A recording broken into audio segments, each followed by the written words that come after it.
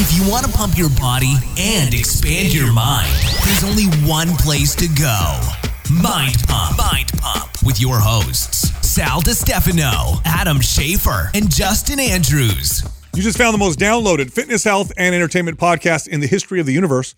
This is Mind Pump. All right, in today's episode, we answered live callers' questions. They actually called in. We helped them out. This was after the first 60-minute portion. It's an intro portion, current events, fitness studies, fun stuff. Okay, if you want to skip around to your favorite parts, check the show notes. You can click on the timestamps.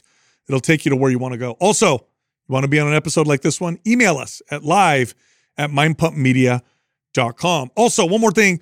I'm going to be doing a free 3-part trainer training.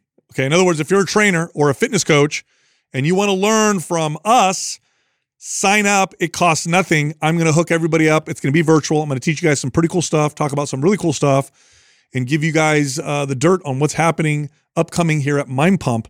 You can sign up. It costs nothing. It's mindpumptrainer.com. The first day of this will be January 15th. This episode is brought to you by some sponsors. The first one is Ned. They make high-quality hemp oil products that are high in cannabinoids like CBD, which help with pain, produce euphoria, and for many people, are anti-anxiety. Go check them out. Go to helloned.com. That's HELLONED.com/mindpump. Use the code mindpump, get 15% off. This episode is also brought to you by Caldera.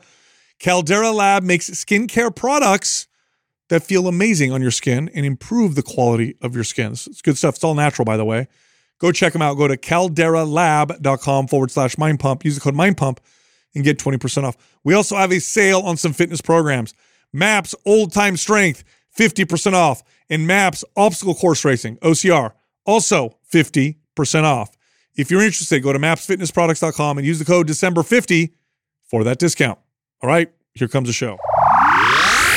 T-shirt time!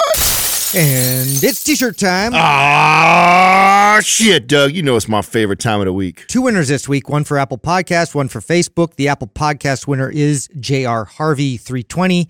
And for Facebook, we have Lauren N. Manternock. Both of you are winners. Send the name I just read to iTunes at mindpumpmedia.com. Include your shirt size and your shipping address, and we'll get that shirt right out to you. Attention, data and science-driven fitness fanatics. The following is crystal clear. The data shows this 100%.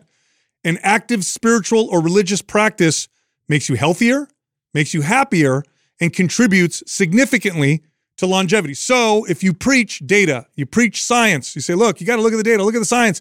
This is what tells you the truth. Then you have to grapple with the following. A spiritual and religious practice that you're active in is good for you. Look into it.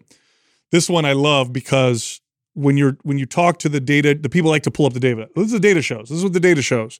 It shows if you eat this way. It shows if you exercise like this. And they can be actually they can be zealots about this. Bring this to them and watch them squirm. Okay, well, the data shows that people with an active religious practice, people who go to church every Sunday, or people who have a spiritual practice that they're active in across the board are happier, less anxious, stay married longer, better parents. They have better health. They're less likely to smoke, less likely to drink, less likely to go to jail. The data is clear on this. Do you have a practice like this since you're so data-driven, and then you watch them squirm in their chair? I love that. Unless it's an abusive cult. Yeah. Yeah. Like Twin Flames. I'm totally into it. We'll get to that later, but I just want to throw that in there just to make sure. Does it count Heaven's Gate? Okay, do you think though there's a bit of like a correlation there with just like the studies that come out about like what a multivitamin can do for you? And it's like, well, it's less about the multivitamin. It's that somebody has this practice that they take a pill every single day. They're more likely also to make healthier choices, to exercise, do that.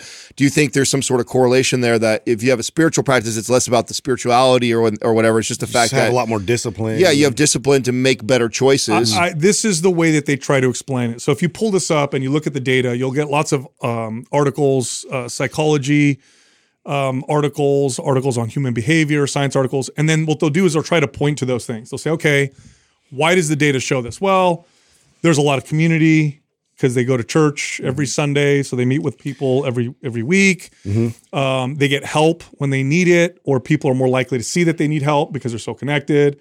They're more disciplined to look at certain things. So that's the argument, the way that they try to explain it away. Fine. That's totally valid. Truth is, all that's good. Well, that's all totally valid. Here's the point that I try to make. Can we separate that from what spirituality and religion provides, which is the belief in the transcendent, which is the belief in something greater than themselves? And I don't necessarily think you can separate the two. I haven't seen yet data to show that you can necessarily separate those. For example, it would be like trying to separate the practice of fitness and health from the belief that you are worthy of being healthier, that you're somebody that's worthy of being taken care of, right? Try to follow a fitness and health journey and try to do that through self-hate, like a lot of people might get caught up in, right? Where they hate their body, they hate themselves. But they're like, but I'm doing all the practices, I'm still working out, I'm still eating right, yet their health doesn't reflect it like somebody who's doing it with the different intention, with the right intention. So I don't know. I'm not making the argument necessarily that you have to believe in the transcendent. All I'm saying is the data is very clear on this. Explain it away all you want. The data is very clear on this. And so if you're data driven, you have to grapple with this, and you have to say to and if you're very focused on your own health and fitness, like, this is what I do, I really believe in this and I want to help others. Why ignore this? There's almost nothing that shows the positive effects across the board like that. Like, it makes everything. How strong is it as far as the data? How strong is it connected? And how does it compare to a diet, or how does it compare to exercise, or how does it compare to other forms of improving yourself or being healthier? So for life quality, it contributes significantly. For anxiety and depression, it contributes significantly, and it seems to contribute to everything else. So when people quit smoking, they get healthier, right? But when people have an active spiritual practice or an active religious practice, they're less likely to smoke. They're also less likely to eat in a particular way. They're less likely. By the way, I know people right now are like, I know somebody who goes to church. Well, I know somebody who goes to church that does all these things. Yeah. Obviously, this is a broad, we're looking at broad data, but you're less likely to do the things that aren't good for you, and you're more likely to do the things that are good for you. And this is really important, because mindset, in my opinion, I think most coaches and trainers who've been working with people for a long time will tell you mindset's everything. Mm-hmm. It changes your frame. Everything seems different.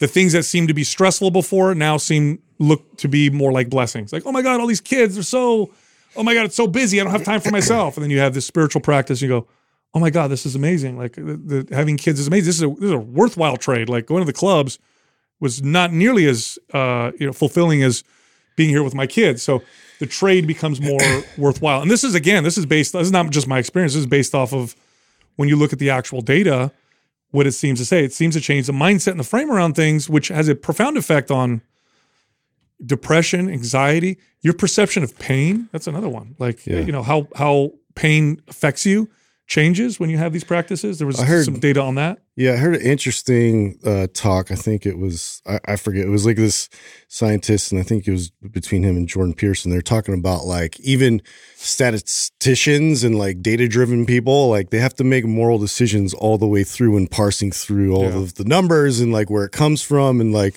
if it's following like my own bias, and how do I remove my own bias, and how do I make all these moral decisions to account for the result that I'm achieving through all of that. And so it's like, even through that lens, like, you're going to have to make a lot of like moral driven decision. So you brought something up I don't think I've ever asked you guys, and I'm just curious, because both of you were in your 20s with kids. Do you remember like wrestling with being young and still wanting to go out and do your own thing? Like, can you like vividly remember like that? Clearly. You can. Clearly. It was the loss of what feels like the loss of freedom, not doing things like your buddies that are able to do, feeling like, oh, I can't do this thing because I have this, I have these kids I'm taking care of, and oh my God, my sleep is impacted, and I have this stress and this, burden of having to care for these other people. That was something I grappled a lot with. Really? A lot. And I think a lot of people do. As my frame has shifted and changed, you know what it reminds me of? When somebody's trying to exercise regularly and eat right, and they are grappling with I can't just eat whatever I want. I can't just lay on the couch all day long. I can't just... Now, when you do it a long time, you realize that you're actually more free because you're healthy, not less free. So that mindset shift was a profound one for me. And I feel very blessed that I have a gap between my kids. I have 2 older kids and they're teens, and then 2 that are, 3 and under. And because I had that time in between, I can reflect. Do you feel like it was a light switch moment, or do you think it was like over time you started to piece that together? It feels like slow growth and then sudden growth. You know what I mean? Like little by little by little by little, and then boom, there was a big shift in kind of the way I looked at things. Because obviously I see that you do getting your second round of young kids. Yeah. Like I only really know you that way because I didn't watch your younger one or your older ones at this stage. Yeah.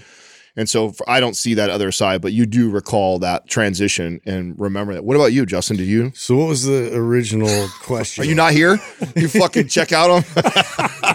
No, I didn't check out when I talk over there. No, I didn't check out. I just was like really concentrating on what I was trying to talk So when about. you were in your 20s, when you were in 20, because you guys both had kids at a young age like that, and something that I always thought about when I chose not to have kids is like I knew I was fucking selfish. Like I was very aware of how selfish of a person I was.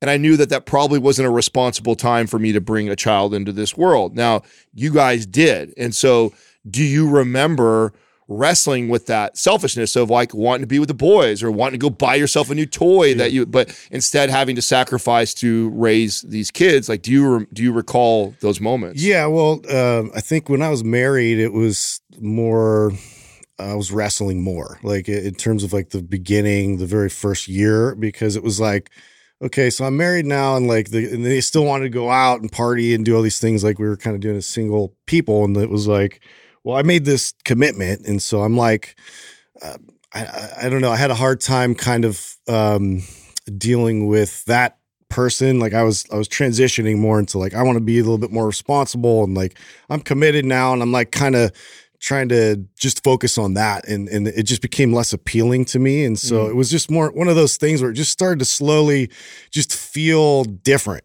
and it wasn't like I was trying to separate myself intentionally.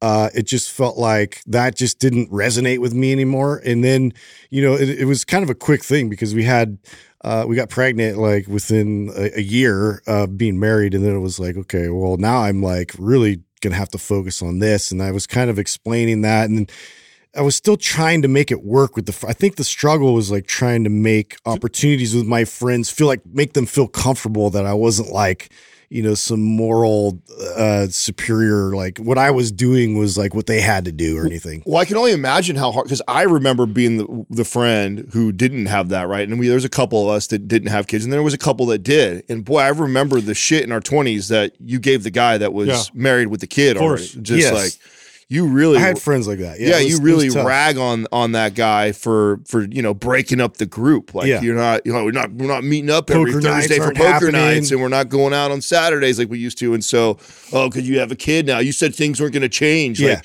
so you did remember wrestling with that, and for the same thing, like I asked Sal, like, was it like a light switch moment, or has it been like over time? And then, because now again, I really know you guys as these super present fathers who don't struggle with that at all, would choose to do stuff with your kids over going out with anybody ever. Yeah. So it's well, I think the light switch part was when Courtney was working graveyard, and then I was still, because I was like kind of home by myself. Like I would have them come over to my house, and then we would kind of do our thing and like try to play video games or do whatever like dude stuff.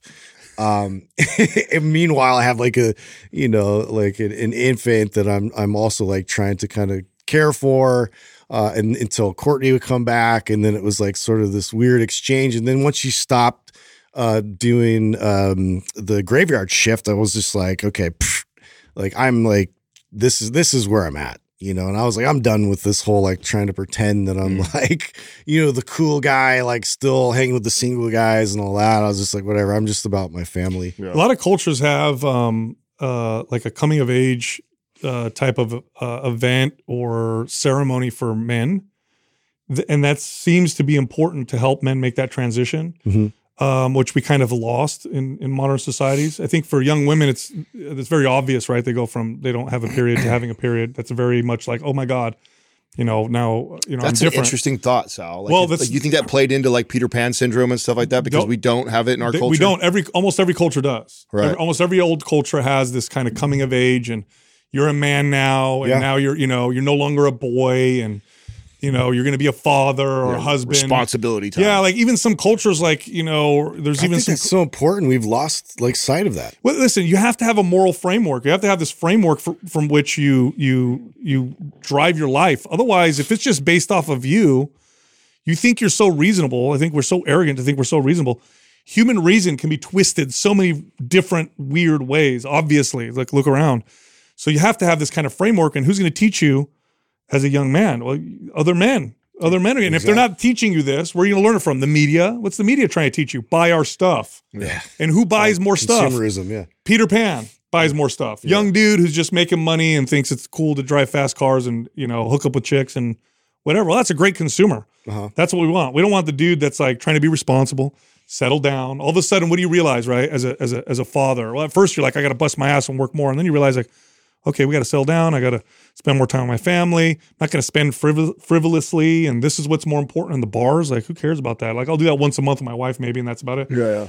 So, if you're a kid and you don't have that, like, no one's teaching you that, you're watching music videos, YouTube, social media, and it's teaching you what you think you're supposed to be or what's supposed to be fun. So, yeah, getting married, having kids, settling down, it's boring compared to all that other stuff, or at least it seems that way. Right? Speaking of consumerism, you brought it up the other day, and I didn't really notice it until after you said something. And now I feel like my feed is full of all these people that are complaining about Black Friday sales and like the prices. And I guess I just hadn't thought about it. I'm not a big shopper on Black Friday, and I saw like someone talking about how, and I do recall this though, like Best Buy, like, do you remember people used to camp out? Yeah. Like the day before get there. And back then you could get like 80% off of a TV. Like it was just like crazy pandemonium. Like, people crazy sales. And a lot of these kids were like breaking down. Like it's like a lot of these things are like 15% off, 20% off. It's like a coupon deal. It's not like a real margins are getting shrunk because of inflation. I think what's happening. So these companies are like, what do we do?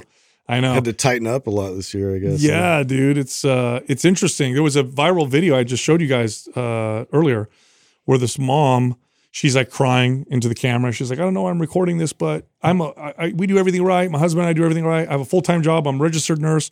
My husband works full-time.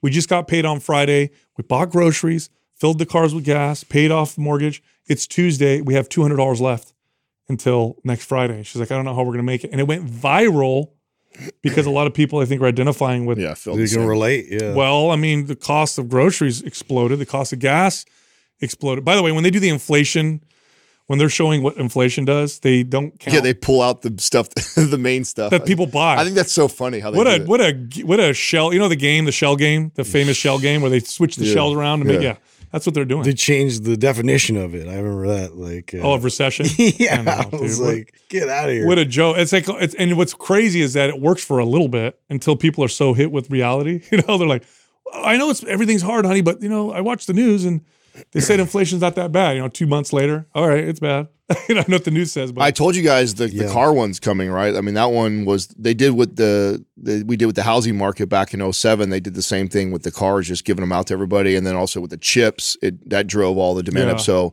there's vehicles that are losing 30-40% now that were selling just last year for 30-40% more than what they were. I saw that Tesla did that. They cut their prices by like 30-something%, which drove the whole EV market down because everybody had to follow suit because of them. Have you seen the charts of how the price of a Tesla over the years, how much it's come down? No. Yeah. Have you guys seen that? Look at it right now. It's like it's falling off a cliff. It's just going down and down. He is like say what you want about the guy, but as an entrepreneur, he's definitely the greatest entrepreneur of our time. One of the greatest of all time. Yeah. By some of the things that he's done. I mean, if you look at the innovation that they've had to do just to create and produce Teslas, it's remarkable. That all stuff that they had to create and do because it didn't exist. It wasn't like you just took a car and made it. Yeah, well, pretty wild. Speaking of innovation, I was gonna shove this in here because somebody was asking me about like the new Beatles song. Like, there's literally a new Beatles song, and you're like, what? The Beatles? Like John Lennon's dead. Is this AI? No, so it's not AI. They actually He had came back. they had recordings. He had recordings. Oh, he did the Michael Jackson thing where he had a whole. He had a whole like catalog, and so they picked this one song, and they had to do a lot because technology now they can kind of extract like some of his vocals away now from the piano, because I guess they actually worked on this for like over a decade before that, but the technology wasn't really available yet to where they could like parse it out enough to where it sounded good. Because you have like so you have the remaining members left, like Ringo and Paul, and so they actually played on with their instruments and then sang back up and everything, like, and recorded it, layered over it.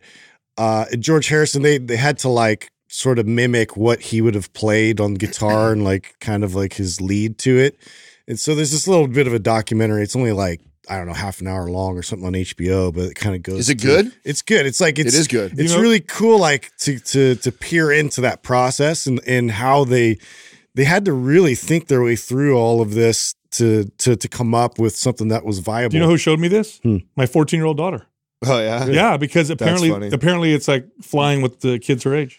No way. Yeah. So I didn't know if anybody was aware of it because I wasn't aware there was like a new Beatles I never song. thought of this until just right now. How interesting that's going to be now, where you're going to have this ability, right? With some of these big artists, they have like hundreds, sometimes thousands of songs that have never been released. They Just never a bunch of audio. And how wild is that going to be if like, 10, 20, 30 years go by and like that thing that they created 30 years ago was like so ahead of its time that nobody latched onto it or thought it was great. Yeah. And then it becomes great later on. That'll be wild. You're going to see that. You're going to have to see that, right? Because you wouldn't have that, but back in the days, like, and I know that Michael Jackson, I know Tupac, that's a lot of like, that's where those rumors come from where they're not really dead, is that they have these catalogs that with tons of songs that were never released and they're taking pieces out of it and they're being on the There's another really good documentary is about Little Richard, and he's like one of my favorite all time. And he's for sure the godfather of rock and roll. And like it goes into like detail of why. And like I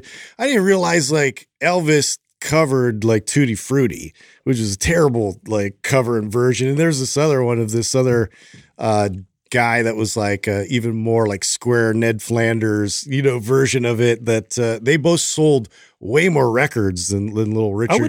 Because I would have never guessed you were a huge fan. I had no idea. Oh, dude, that seems so opposite of the kind of music that. No, I started out with like rockabilly and like rock and roll, but like he definitively created like the rock and roll sound. It was like very much of like kind of like Baptist singing style, like very like loud and energetic, and then like.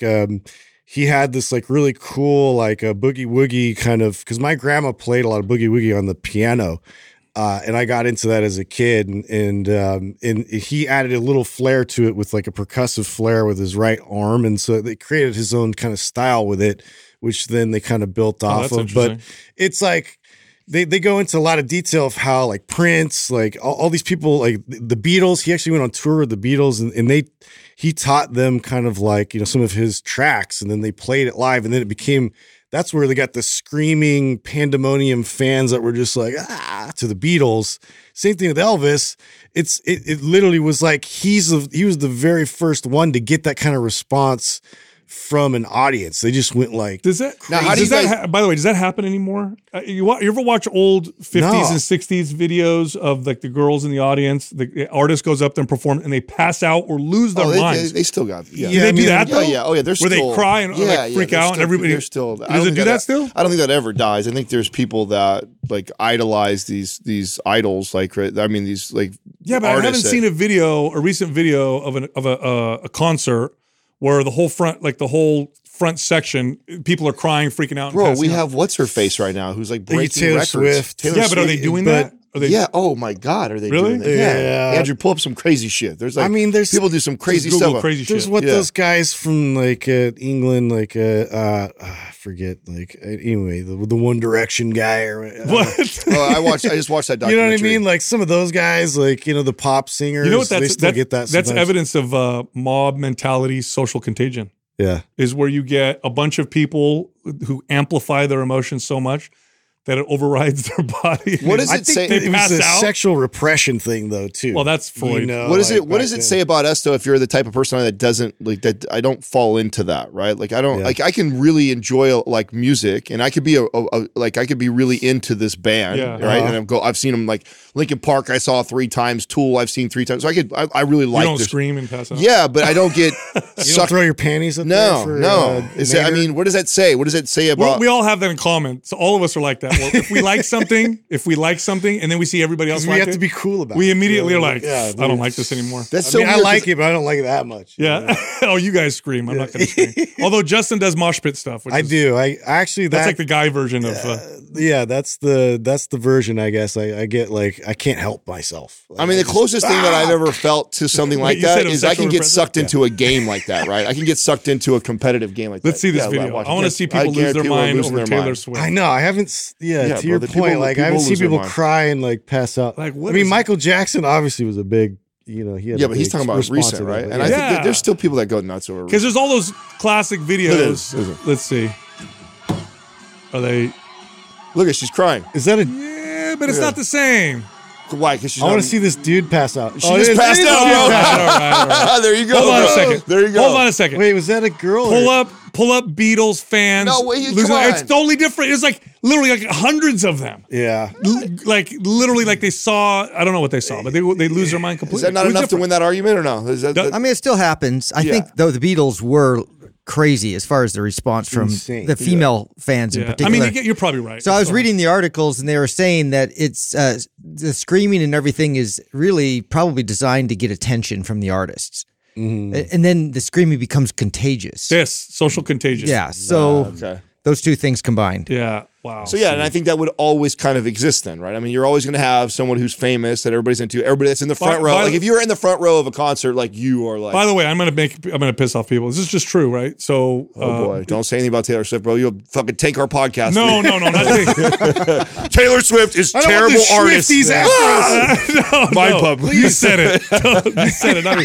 That's not what I'm gonna say. No, here's what I'm gonna say. Women are innately more sensitive and intelligent when it comes to social cues, right? So That was so great. I like how you add the intelligent no, hold on. I like how he just danced around listen. that. No, I didn't dance around anything. Listen. That was good. That's clever. Every That's crafty. strength comes with a weakness. Okay, just like men are innately more likely to use aggression when it comes to accomplishing goals or defending people or whatever, right? But there's also a dark side to that. So women are more likely, they're just more intelligent with social cues. They are. They can read things better. This is why they can see things differently. This is why girls will see I don't things. think anybody's gonna argue women are more social than men. Yes, and guys are going to be like, we're like what? Yeah. What happened? I didn't feel that. She's like, Yeah. you didn't see how the way that she breathed or looked at me? And you're like, no. And she's probably right. And you're probably just clueless. Well, it also makes them more susceptible to social contagions. Sure. So you don't typically see men, doing that kind of. Now, where you see sometimes this happen is with aggression. So when you see riots, that's when you see guys get that social contagion, where it's like, oh, you broke something. Or like, I want to break or something. like sports, because sports is like Correct. mimics Limp war Bizkit. and battle, Correct. right? So you Isn't get that funny? That's why I was making the point. I was like, that's about the only thing that I can somewhat connect to, like that feeling of like probably like if I look at me, I probably look a little ridiculous. I would love to see a fanatical sport fan debate a fanatical like concert goer female about like, well, that's stupid. You guys are screaming. She's like, well, you guys paint your faces and take your shirts off. Like, that's different. Oh yeah. That's different, man. Yeah. That's You don't better. wear Slipknot masks. Yeah. Come on, dude. I know. Anyway, speaking of craziness, I got to bring this up because we have to keep calling this out. I'm going to pull up the article because this needs to stop, and we need to be very careful with the direction of where this is going. So the UN is set to call on Americans to radically reduce meat consumption. Okay? So, and the reason is for the climate, right? So we need to eat way less meat because it's driving emissions, and we need to save We're going the to planet. respectfully decline. Yeah. So here, here's the issue here with this. There's a debate as to whether or not this will actually make a difference. There's better ways to consume and grow meat and whatever, but that's not the argument I'm going to make. Here's the argument I'm going to make. When the climate becomes your God, the most important thing, everything else bends itself to that. So what ends up happening is screw your health, screw nutrient deficiencies, Screw the fact that if the average person stopped eating meat, they would probably suffer from things like nutrient deficiencies, more obesity, consume more processed foods. They wouldn't innovate as much. We would see all these other problems. Forget that, because the climate is the most important thing. That's the God. Yeah. And that's what's happening, because Well, where's the humans fall in that? That's- yes. very low on the totem pole. So they're not measuring values, and the climate's important, but so is our health. And we know this. If you took the average person and you just had them not eat meat, they would 100% be less healthy. It's one of the only whole foods that they find that if you take the average person who consumes 70% of their diet is heavily processed food. Look at the 30% that's whole foods. What is it? Meat, milk, eggs. yeah, Okay, cut those out. Now what are we left with? 100% processed food consumption, worse health, not a good trade. I just hope this is what I think people there's need two to different understand. people. There's one that wants healthier people for a healthier world, or there's one that wants less people. Yes. And there's no like it's that's the definitive line right there for me. Yeah. So I wonder if it's that, or it's more just money driven, because you can't Of patent course. stay. I think it's more That's about part of it. Yeah, I think that's most of it. I think it's really like, if we can shift them over into this fake meat processed, all this Bunch processed of stuff. patented stuff. That's right. We could patent it all, and then we can monopolize all these food companies where we can't with beef. Yes, and I'm speaking to the average person who buys into it because the climate has become their God. Right. So now they're like, yes, at all costs, save the Yeah, planet, that's the including business, kill angle everybody. for sure. Yes, that's the thing I want to say. And that's the argument I think we need to talk about to people, because it is not a worthy trade. I'm going to tell you right now, I've worked with enough people to know what happens to the average person when they try to go vegan, and they're doing it for reasons other than they sincerely believe in not hurting animals. Oh. You end up with, first off, the fail rate is like any other diet. Number two, their health almost always Well, gets the worse. discipline that person has to in order to get the nutrients they need to, like, I mean, people just are not disciplined like that to go after the foods that their body needs. And if you cut out the major food groups that provide a lot of that nutrients, it's just, I mean, it's I don't know. It seems obvious to me, because what we do, and we see that with people. I mean, I see people that have those food groups and they're still struggling to get all their nutrients. Now you want to take out 2 or 3 of the most nutrient dense things that they consume, and then think they're going to, like, all of a sudden become more disciplined and go find that through vegetables. Like, I don't see that happening. No, you know? it's not going to happen. Anyway, I saw a funny video yesterday. You guys know what escape rooms are? Yeah. Have you guys ever done those, by the way? We all did them together. Did we do escape rooms We together? literally did that as like a field trip with the We company. did. A long time ago. I didn't make it to that one, but you guys did. Oh, you didn't make it? Yeah, that's remember, I right. You wasn't weren't for there. I don't That was know where- fun. where That was fun. Yeah, that was cool. They're a blast. I want to take my Did you guys get trapped? We didn't succeed. Because I wasn't there. Right? Yeah, there was like one step that we just couldn't. You guys let hack. Sal lead the way. Is that what Well, you're happened? the only one that's been incarcerated and escaped. So, you know. There all was the there was tricks. definitely a timer thing that We did fell good. short. We did, but there was like a sticky. I don't remember what it was. But anyway, Is there such a thing as you can be good and still not get out? There's like you get close. to some of getting them are out? hard. Some of them are really hard. Yeah. And you'll get stuck on one clue, and then that clue leads to the others. And if you get stuck on it, you're screwed. But anyway, there's this guy. He's been filmed on security cameras going to escape rooms, locking the employees in the escape room, and then sliding clues under the door to how to escape. No way. Really? Yeah. That's kind of funny. I saw a video of That's it. kinda funny. He locked this girl in, and she's like trying to open it, and he gives her this paper with clues, and she looks at it, and she's like, "Oh, I gotta try and get out." Well, how bad do you feel too? If like that's like you work for a Inception. company like that and you can't get out. You're like, fuck. I just work here, man. That's a good prank right there. That's a hilarious I prank. like that. But he's I like probably that. going to go to jail. So you can't lock people in buildings. Apparently, you dude. can't do that, huh? Dude, you know what's See, look, there it let me is. see. Look at this. Staff locked an escape room by fleeing prankster. Yeah, see, look, he locks it. She can't get in. He slips that. She's like, "What's this?" Oh, man. Come on, man. That looks staged, no? No, it was. Yeah, her reaction is a little, Yeah, that looks a a little little. dramatic, but maybe she's just dramatic. Yeah. You know what? That's not a bad. Actually, that's not a bad observation, Adam. What if does it advertising this escape room place? Oh yeah, Yeah, wouldn't that be brilliant? yeah. would That be looks like bad acting, dude. Yeah, it does look Yeah. like bad acting, doesn't it? Yeah. Oh man, did I get fooled? You might have got fooled, Yeah. bro. I might have got bamboozled. You should know I better don't by trust now not to anything share with stuff these- on the show. until Anything you've goes gone. viral is staged. Yes, I feel the same. 100%. I feel the same way too. Everything. Everything, All right. dude. Go through it. All right. Look Maybe again with Andrew fresh can- eyes. Look into it. Andrew can look for us. Man, Everybody look into it. It's all staged. The world is a stage. Yeah. I'll tell you something funny. So Max is going through this. So we are now entering where he repeats a lot of stuff, and now he picks up other people's things. So always like throws Katrina off. Like, what? Oh, I don't say that. You don't say that. Where you get that? So we got for Halloween and Christmas, we have like those, plug-in blow-up decorations. And he likes them in the house, which they're not made for the house, right? So it's been a big snowman. Bro, we have snowman and like reindeer and shit. Blowing. Oh yeah, who wouldn't want that as a kid? I know. Amazing. And so, and we let him do it for a while, right? Until like it was time to actually set the decorations up outside, which I did this last weekend. And so I set him up. He comes home from school and he comes outside and he just sees like pissed, you know what I'm saying? And he looks at me and goes, I told you 1,000 times. These go in the house. 1,000 times? Yeah, I'm like, who the fuck says that? I don't say that. Where'd you get that from? Tell me 1,000 times. 1,000? Yeah, dude. It's ridiculous. Did you check them? Yeah, he did not tell me They're all 1,000 going in times. the garbage. Yeah. No, don't do that. Do you know how many 1,000 is? Yeah, dude.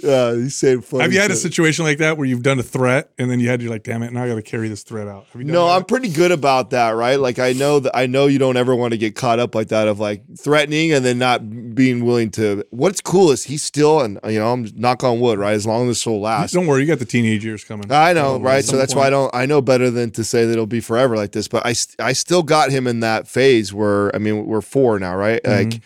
Like he doesn't hear dad's tone change, like get like upset. That if I just slightly Maximus, Yeah, that's like, it. That's it. I mean, Wow. that's like borderline will make him cry. See, if 'cause I do that- dad. If I do that to Aurelius, he interprets You it hold as that to, you need it to be punctual. That's why I'm like Yeah. I am real careful about how much I use that. It's like I only want to use powerful. that. Yeah. no. See, if Aurelius hears Get that, ninja level, it's just an he eyebrow. interprets it as do more of the thing. That's crazy. I'm not supposed to do. What did he do the other day? Oh, he likes to flush the toilet, so he has to. If you go to the bathroom, if you flush the toilet before he can go flush it, it's like forget it, right? So you got to leave. You got to whatever. Max is the same way. So too. he's got to flush the toilet for you. Well, anyway, his hands were sticky. I don't know what he was doing. And he runs. I'm going to flush the toilet. No, he Way starts better walking. habit than my Sorry, he kids, starts so walking. I'm going to don't flush the toilet. And his mom's like, no, wash your hands first. So he just speeds up because he's going to get there before we can get him so he can flush the toilet. Yeah, that's a good time. Dude, speaking of kids, Yeah. I'm watching media with a more careful eye these days, and I'm noticing a lot of things that are injected into shows for kids that probably shouldn't be there. Mm-hmm. I just didn't notice them before. So I'm watching the Grinch, the live action version. Yeah, Really? yeah. So I'm watching that, and there's a scene where the Grinch or one of the characters gets his head stuck in this woman's cleavage. And it's like, and I'm like, why? Oh, wait a no, minute. blah, blah, blah, blah. Yeah. And I'm like, what are they? Wait a minute. Oh, they've been doing that for a while. That's like, actually, I think it's a brilliant strategy from a business perspective. Not the best for raising a kid, but I mean, what it does is it attracts the adults. They do these jokes that are like above the average kid that's watching Well, that. Shrek really leaned into that. Yeah, exactly. but- Shrek did it. There's a lot of there's but adult. there's a way to do it that's there's not adult like that, humor though. that's hidden into not the quite kid. as The sexually kid. Well, yeah, I guess driven. shaking it in your. I don't remember that part. Yeah. I just watched it yesterday. Well, That's we so were weird. watching, and Jessica watched it, and she's like, what? We're not watching this anymore. I'm like, that's weird. I never noticed that before. But you start to see in all these cartoons and live action things like that. Pinocchio is creepy as hell. I mean, What happened in Pinocchio? well, Pinocchio with the island, and then that's all the more- boys. Just go back and watch I it. did. Well, yeah, it's actually kinda gross. scary. Yeah, it's almost like, oh, interesting. Yeah, like it's very parallel to. It's like, tough once you hear too, like the bias of what, like Yeah. the worth, and then now you see you interpret everything as like, oh, that means this. I know. Yeah. So Well, Pinocchio is weird. They've done some. that's like, different though. I mean breakdowns. the speculation around that or the conspiracy around that is like people that work there intentionally did some weird shit or whatever like that to It's put like in. Epstein's Island. But I type think stuff. like Well, exactly. Shrek and Grinch, and like I mean, they're just mindful now. All of them. I mean, what's the Minions? Like they put like this is Minions. yeah, are they kind of move like that? No. know, so, They don't. you know, I watch that all the Weird time. French accent. you But know. they're like, it's smart because I mean, and I know this now being a dad with a kid that wants to watch stuff over. Like, I like the ones that I'm going to chuckle a little bit, and Yeah. like if you're going to sit and have to watch a cartoon for an hour and a half, Those hopefully you'll have some. Storks. That movie's amazing. Yeah, they Watch do. that? They That do. is hilarious. that's not that's what is that DreamWork? Is I that think DreamWork? so. Yeah, it's the guy that was on Saturday Night Live that did the Dick in the Box. Oh, that's sketch. nice. Yeah. What's that little Wow, the little bird that's on Storks? That's like Oh, yeah. Oh, you like me now? oh my god, bro! Have you seen Storks? I have, but I haven't watched it in a long time. Oh, we're so on. funny. You guys are It's not. the funniest. Have you guys? Do you guys start Christmas movies yet? Yep. Yeah, we did. We watched Home Alone. Home We Alone. did Christmas Vacation, which is my favorite, and then we did Home Alone. Yeah.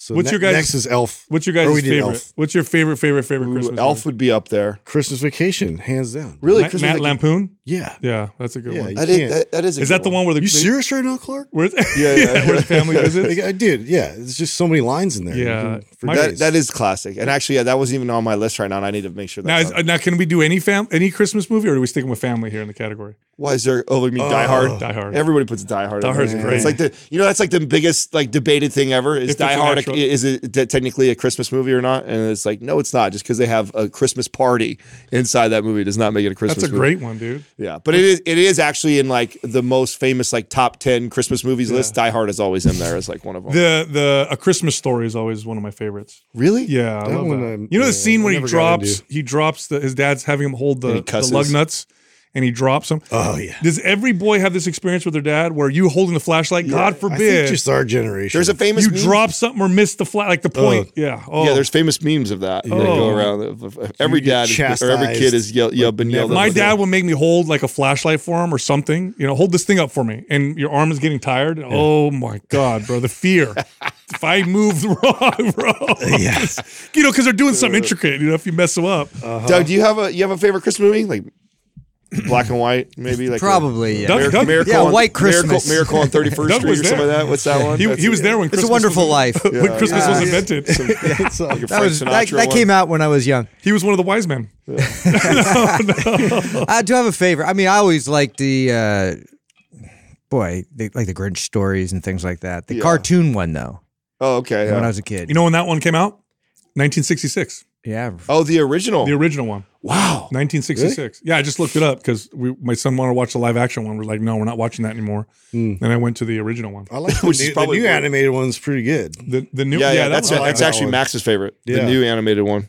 that's not bad. Yeah, he likes that one a Yeah, lot. so Dude, Uh, speaking of animation, I'm going to throw this one in Go here for and it. smash all my Good. content in. I was trying to today. set you up for it. It was like a 15-minute delay. there. Yeah. So last time I talked about like the South Park episode and that we all watched, and it was like Yeah. this commentary on, what's going on now. So do you know what their plan is now? They're going to do a follow up to that.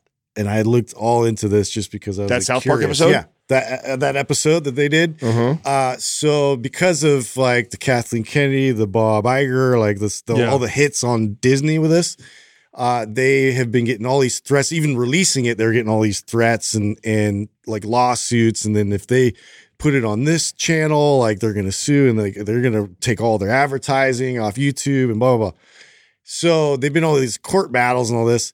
So they're actually going to go like fourth wall in their next episode, and they're going to place themselves in the episode against Kathleen Kennedy, Bob Iger, like all the Interesting. drama that's going on, like in real life, they're going to put within That's so South good. Park, and then also have South Park characters. I was like, so brilliant. It is. Like, How much you are they can't worth? mess with them, dude. a lot. You have any idea No. how much they're worth? I'm so curious to those guys because I mean that's everything they do, right? They don't do anything. Do they branch outside of South Park? Didn't they have that restaurant? Well, yeah, I mean, they did. Remember, like those musicals and all those things that they had. No, like I don't the know. I Mormon don't- musical. I don't know was what else they've amazing. done. Dude, they've done so many things. But like, Team America. Oh, is they did that? was- Yeah, bro, you kidding me? Oh, That's like one of my wow. favorite all time. Oh, like wow, that's ridiculous really- movies. Wow. So Matt Stone and Trey Parker built $1 billion empire. wow. Wow. So You know these They bought Casa Bonita. These Yeah. these companies are hilarious. You've seen all the organized efforts to remove advertising from X because of Elon. Yeah. And he's suing Media Matters hardcore. Did you guys see this? How can you sue? I mean, you For slander, for putting out like false information. Oh, and interesting. yeah, it's a big deal. It's a very big deal. Wow. But yeah, they're all like, we're not going to advertise on X anymore because of, whatever. They will try anything. He used to be the darling of them. Right. Because he was pro electric car and stuff like that. Just goes to show, when you talk. Staying on the Disney topic, are you guys? I kind of know where Justin is at because he's been more vocal about it. But are you more optimistic with that company, or are you guys like are the attitude of like fuck them? They're the way they're going, the direction they're going. You're in support of watching them completely die off or whatever. I want them to. I hope they change gears. That's what I hope, and I think they will. They're a very iconic, influential company. They just made a lot of mistakes. They've tanked a lot of movies this year. Yeah, I think they just lean too much into the social, political sphere. Like they should have just kept in with what everybody loves is like just genuine stories that people can all, fall into and feel nostalgic about. And I don't know, I guess they've been meddling too much, which has been my concern. Yeah. And I think the response has reflected that. So hopefully it kind of shifts their focus a bit. I'm hopeful. Like even so with the Star Wars franchise, I was like, oh my God, they're just killing my, favorite story of all time, but they're coming back and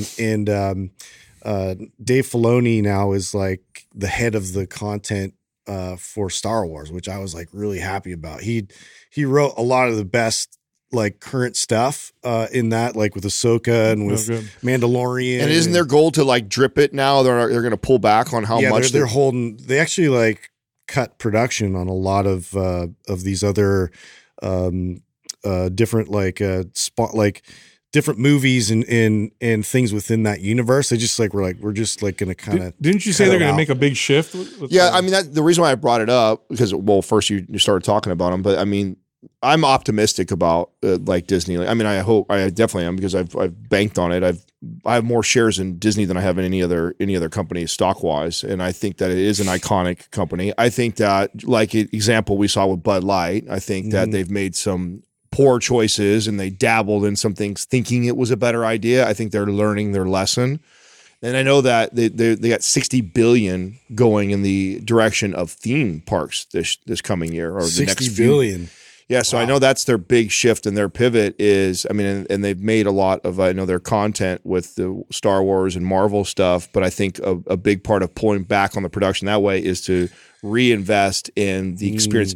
And I think this is brilliant because that was the original moneymaker, wasn't it? The parks. And we talked about this not that long ago on the show where, I do think that we're becoming more and more aware of the addiction to the iPhone and iPads and how, even though we're connected online, it's not the same thing as being connected in person. And I do think we're going to see a movement back into kind of traditional stuff of getting outside and socializing with people. And I think it's pretty brilliant that, they've got the kind of power and money to lead the way in something like that by creating all these theme parks and experiences in person for people. And I think that that's going to hopefully revive the company from what they've been doing for the last couple of years. So. I think it's a smart bet. Yeah, I do too. I think it's a very smart bet because those parks are still super popular. Oh, yeah. And although the cost of going to those parks. I haven't gone in a while. I've been wanting to go. They're expensive. Yeah, dude. they are. Have you seen how much a ticket to go to Disney? Basically, yeah. It's right in line with everything else that's expensive. That's true. Yeah. But I think they'll make a comeback. I do. I think it is I think it's an iconic company. I think that they, I think sometimes and I'm guilty of this too, right? Because of the way we get the news delivered to us, you can be a bit alarmist and be like, I can't believe that. And it's like, fuck Disney. It's like, well, there's thousands of people that work for Disney and there's a handful of people that get to make some of these decisions. It's also been successful for decades. They can't possibly be that stupid. They just hit a century. Okay. 100 years. They're not so stupid to say, screw what the market says. We're going to keep losing money. Right. They have to. They're going to shift. You can only do that for so long. They're a company. You implode. Yeah, they're a company. Yeah, and you also got to think that's a creation of a guy 100 years ago. I know. Yeah, and to say it's a terrible company because now a new generation of people come in who now get to have to say in how things move or how they work is kind of unfair to just imagine. What happens? Say we pass this down to our kids and our kids' kids, and they're running this thing and they do things that we would do differently. As Mind Pump's shitty, it's terrible, it's a terrible company, or did the wrong kid make the wrong decision. Are you trying to say we're the Disney of podcasts? That'd be a bold statement, huh? No. I said imagine.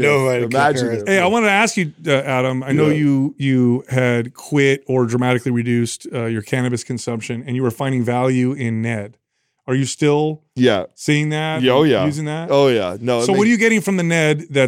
It's not the same. Obviously, it's not the same as cannabis. But what are you getting from it that is helping? I'm getting the same as far as relaxation without the high, right? Okay. So that was the thing, obviously. And what I've noticed, I told this, I think the first time that we brought this up, is the potency to me. Like you feel it. Yeah, remember you guys your receptors are down. When we would talk about Ned, I would talk about Mellow because the magnesium thing for me has been a game changer, which that's a consistent ritual. But the sleep Ned was like, yeah, if I would take it and I felt it, but I don't think I felt it the same way you guys would talk about it.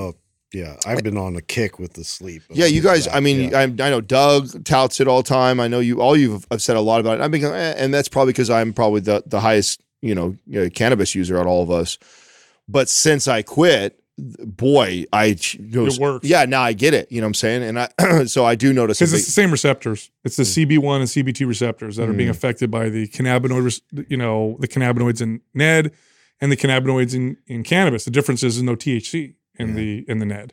Or I got excited for a second and I showed Adam because I guess Snoop Dogg did this whole thing where he quit. And of course this is like a publicity stunt just to promote some product. But, went a few days and I was like, oh wow, I wonder if he is really serious about this. And cause that would be if he actually made a point of trying to, be healthier, it would have made a massive impact, and of it course. was oh, okay. No, it was just, what was it? A stunt. What was a stunt? I knew it was something like that too. So he was actually pitching some, I think it was, those outdoor fire pit things.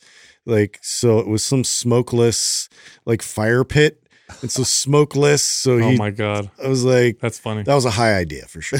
Yeah. He got that really stoned. He's like, I got this perfect idea for you guys. Yeah, but tell people and it made him a ton of money. This is how we're going to sell it. He's actually brilliant with the way he markets stuff. I've always said, I don't know who it is that is his agent, but he's one of those guys that's got his hands in everything. I don't know who's making that decision. You want to know what's interesting about cannabinoids? I was just reading this. It just reminded me. I was just reading this article on how cannabinoids help with pain because you see oftentimes in studies that it does reduce pain, and they try to point to the anti-inflammatory effects, but that doesn't quite explain it. That's not really it's not acutely anti-inflammatory like an NSAID is necessarily. It's more of a kind of over time anti-inflammatory. So what's going on? And so I was reading this article, and it was really fascinating because the person writing it cited data and said it's almost impossible to separate physical from emotional pain. You can't. They're the same, and they're so intricately connected that that one affects the other, vice versa. So your experience is what makes the pain more painful, or less painful, or not feel it at all.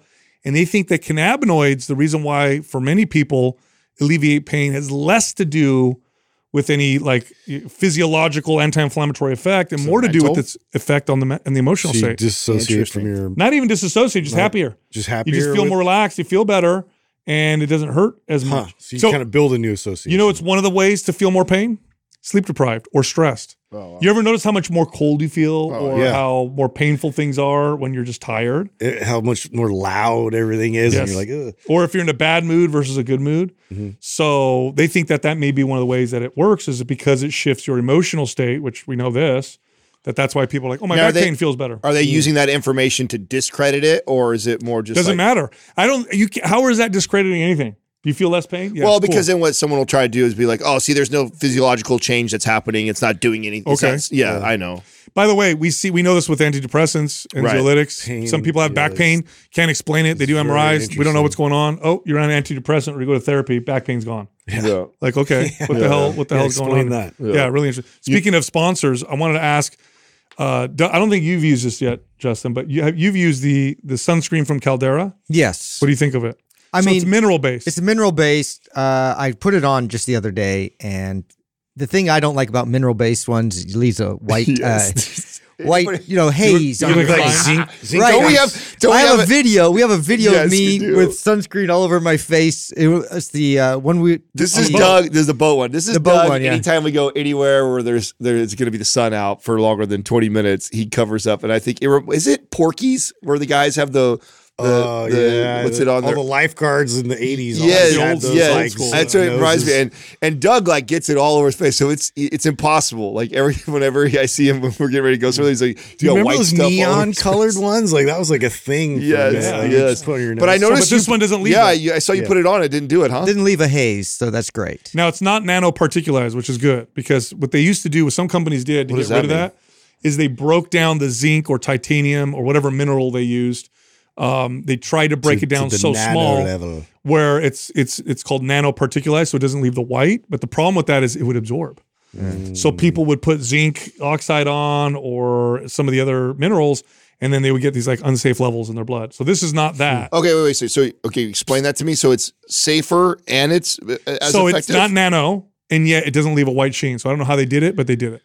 So you put it on, you don't have this white. So it doesn't look like you're just caked with Correct. Yeah, no, I noticed that when you put it on, but then it's as effective or better for you because it's not getting. It's not nano. You don't want to put minerals all over your body when they're broken down so small that you absorb large quantities because Does it go in your bloodstream? yeah, your body doesn't get rid of minerals like it does water soluble vitamins.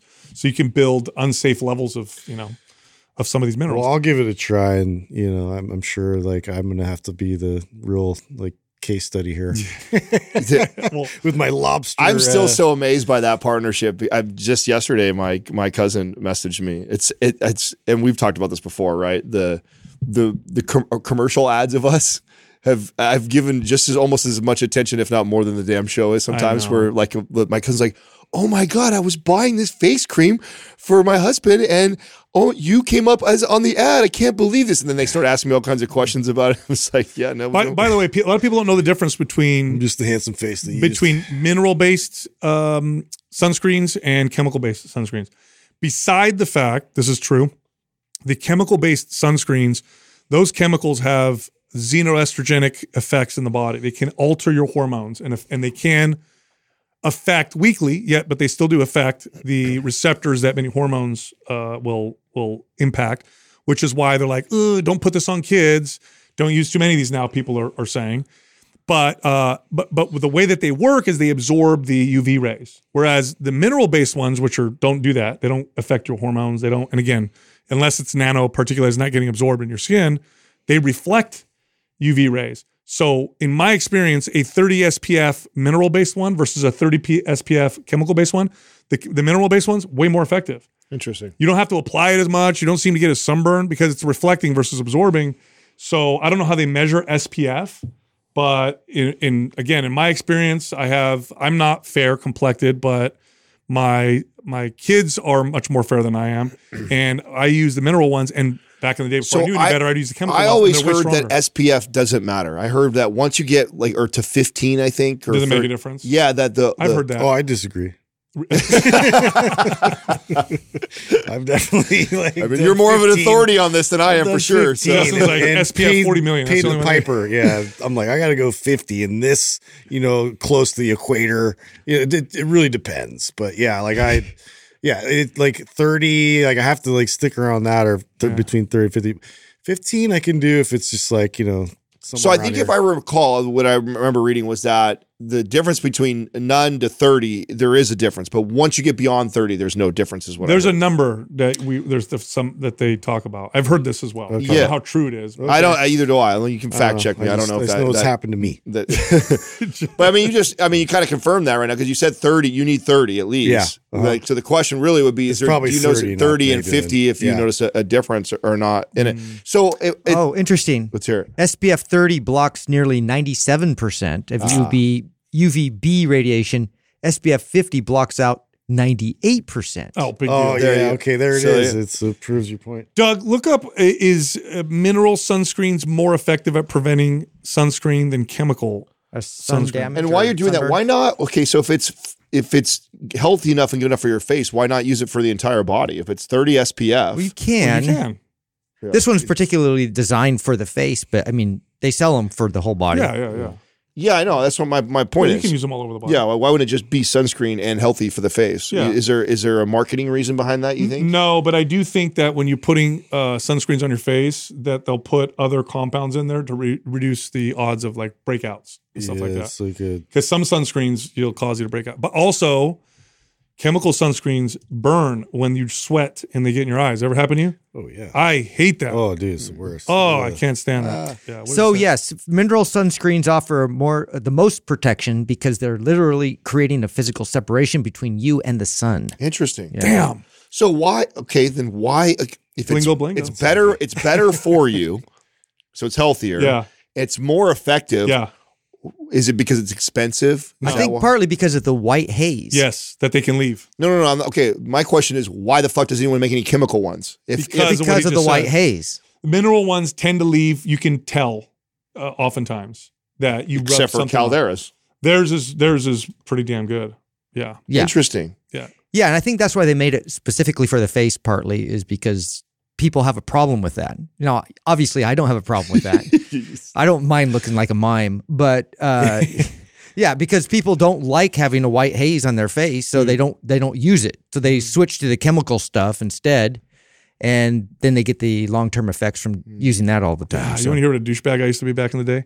I used to buy it was This was like like last week. no. I still used to. It's not right now. No, that's when I was way younger. I used to buy tanning oil, okay? Yeah. That you spray on. And the only reason why I wore it is because it made me like glistening. Oh my god. You know what I mean? So put it on, walk around like, you know? Bathroom push-ups. Yes. Hey, it's now graduated to bathroom push-ups. That's what it's graduated. I've never in my life done push-ups. laundry, you guys. Hey, that's What a terrible That's my rumor. favorite rumor that I've started because I think people really believe that. That I do push-ups in the Yeah, bathroom. I think they do really believe it. Yeah. And then Justin rubs baby oil on you afterwards. No, wow. I don't know. He I added remember another that one. part, dude. Yeah, I'm He gonna just added another I'm adding element to that. one to it. Yeah. Or maybe it's Doug. Maybe Yeah, Doug's he's rubbing the jealous. baby Definitely oil. Doug. He's jealous. I was in the other room. All right. Do we have a shout-out for today? That guy. Let's find That guy, that one guy. Oh, you know what? guy. You know who we should shout out? I was just on his podcast. Oh, Drew? Yeah. Pruitt? We haven't given him one, right? No. Yeah, I don't think Okay, so today's shout out. So I've been on this guy's show twice. His name is Drew Pruitt. He's got an exceptional podcast. He's a really good interviewer, very intelligent. He asks the right questions, knows how to steer the conversation. He does a really good job, and his channel is continuing to explode. If you're into health, science, wellness, you got to give this guy a listen. He's really, really good, very entertaining, and again, he's got great guests on his show. So check him out. Check this out. There are botanicals out there, herbs that have been shown to improve the body's ability to adapt to stress. All right, what does that mean? Well, building muscle, burning body fat, getting faster, more stamina. That's all adaptations to stress. But also, when you're overstressed, you can't think as sharply. You don't get good sleep. You just feel crappy. Well, anyway, there's a company that makes a product called Stress Guardian, which combines the 14 best adaptogenic herbs in one product to help your body acclimate to stress better. Go check them out. Go to stressguardian.com/mind pump. All right, back to the show. Our first caller is Jamie from Canada. Jamie, what's happening? How can we help you? Hey guys, how are you? We're good. What's happening? Thank you for selecting me to ask my question. Big fan of you guys. I'm going to try not to be a fanboy, so this is just as cool as when I met Bret the Hitman Hart. Oh my God. This is Really? pretty That awesome. guy's pretty That's a awesome. crazy- Yeah, I did Yeah. it twice. What an honor. Okay, Yeah. cool. Ask Killer. this question. Yeah. So my question, it has to do with calories. As I said in my email, I am averaging between 2,900 and 3,000 calories per day. I track my food as best as I possibly can. However, it's my job that I'm concerned about. So I am in a very physical, demanding job. I work for Pepsi. And so it's very on my feet. I'm lifting pallets. I'm, walking between 15 to 25,000 steps a day. My goal is to be at a 20% body fat around there. It's like I don't feel it's too outrageous. Right now, I'm at 29 to 30% body fat. So I mean, I feel like I have a long ways to go, but I'm doing. I've bought a couple of your programs, and so I've been doing. I started with MAPS Anabolic, did the whole phase, and then I listened to you guys about having a busy work lifestyle, and suggested maybe doing the MAPS 15. So then I purchased that, and that was when I had my PR in my deadlift, and I reached 315 because had those calories, but my body fat percentage wasn't going down. So then I kind of got discouraged, and then I went on vacation. And then since I've come back from vacation, it's just been an uphill struggle. So this is where, like, help me, Obi-Wan Kenobi. You're my only hope. Well, let me ask you a question. So you started with MAPS Anabolic. You did MAPS 15. You got your deadlift up to 315. What did your body weight change within that period of time? It says here in the email that you're 225, I think it said. Did you went up? It did go up to, like, currently right now I weighed myself this morning. I'm at 230 with a body fat percentage of still 28%. Wait a minute. So your body fat percentage was 28% when you started. It stayed 28% and you went up 5 pounds? Yes. Okay. Maybe someone could, let me do some of this math while I talk to you, because you gained lean body mass. You might have gained a little bit of body fat, but you also gained some lean body mass for sure. And getting stronger, I mean, that's great. So you had 63 pounds of total body fat on your body at 225. Now you're at 230 at 28% body fat. You're at 64.4 pounds of body fat. So you literally went up 1.4 pounds of body fat, but almost 4 pounds of lean body mass. How are you testing That's your amazing. body fat? Yeah, that's a good question. So that I was expecting you guys to ask that. So I use just a Renpho Smart Scale. It's nothing fantastic, like nothing like scientific or whatever. It's just, and I know that you guys have said. Sorry. Oh, it's the bioelectric impedance, I believe, where you hold it. So here's the good news about. I think you actually just you shouldn't have been discouraged.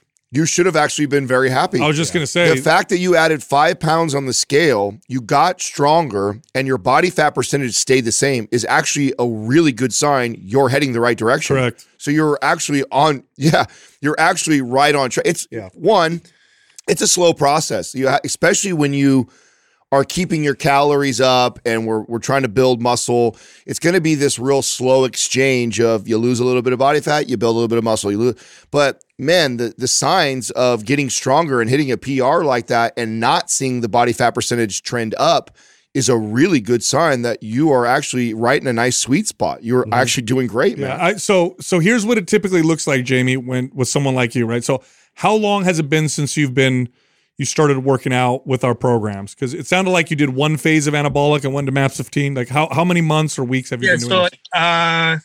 I think it was kind of immediately after I started listening to you guys. I would say about a year. So maybe 6 months. Okay. To just under a year ago when I started listening to you guys, and then I bought MAPS Anabolic, and then I finished the whole phase, like 1, 2, 3, and then I transferred over to MAPS 15.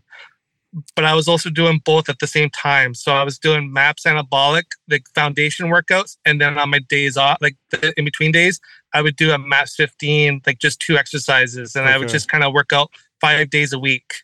Okay. Okay, here's what I want. I'm going to give you some advice right now. Do not try to create your own programming. Okay, so taking our programs and combining them, unless you're advised by one of us, and we'll tell you specifically what to do, which we almost never do, by the way, with programs. What you're going to do is make both programs less effective, is what you're going to do. Okay, because there's a lot that goes into programming that it takes a lot of experience to kind of understand how to write programs, how to make them effective. It still worked because you still got stronger, but you probably would have got better results had you not combined them. If you just stuck with MAPS Anabolic or just stuck with MAPS 15, you'd probably have some better results. Did you actually hit a PR when you were doing MAPS 15 and Anabolic combined together? Or is that after? Yes. Wow. Yeah. Yes. Wow. What was your deadlift at when you started, by the way? Just, I think it was 2 plates. So 225. 225. Yeah. Yeah. So when you follow our programs, follow one, don't combine them. Okay. So follow one, don't combine it. This is what it typically looks like with someone like you, with your experience and what you're saying is you'll gain muscle first. You'll get stronger first. You might get a little body fat loss at first, but typically it's the muscle gain and the strength. And then you get this kind of snowball effect. Okay. Where if you imagine a snowball going down a hill and it starts off kind of slow, but as it starts to pick up more snow, it starts to speed up and then it starts to gain size faster and faster. So in this case, the fat loss starts off very slow. Muscle gain happens first, but then you start to see things start to snowball as the metabolism speeds up, as you continue to get stronger, as you start to do things better and better, you start to see faster and faster results versus what a lot of people experience when they do things the wrong way is they get this initial weight loss and then they plateau super hard. So it's like, 15 pounds lost or 10 pounds lost and then nothing. So you're moving in the right direction for sure. Now it says here you're averaging about 2,800 to 3,000 calories. How Correct. do you feel? How do you feel eating that? Does that feel adequate, or do you feel like you want to eat more? Are you hungry? I feel like I can eat more because of like throughout the day I'm so active. I try to 100% try to do my protein, but my fats and carbs are kind of later in the day because I'm in my car about 800 miles a week average because I'm driving to and from store to store. So like I don't necessarily have something to eat during the day per se, other than a shake. I'll have a couple of shakes and then maybe a sandwich, like turkey sandwich or something. But then at nighttime when I'm at home is when I'll have my whole foods. Like I'll have a chicken with some rice, potatoes, vegetables, that sort of thing. Okay. Are you hitting 200 grams of protein at least every single day? I'm glad you asked that because I am, but I'm also doing more. Like I'm averaging maybe 230. That's fine. That's give okay. or take. That's I good. go from 200 to 230 on a day-to-day average, like never less than 200. You're on the right track. Okay. Yeah, that's a good sign. You're totally on the right track. I would keep your calories where they're at, be consistent with your workouts, and continue to try to get stronger. And go ahead.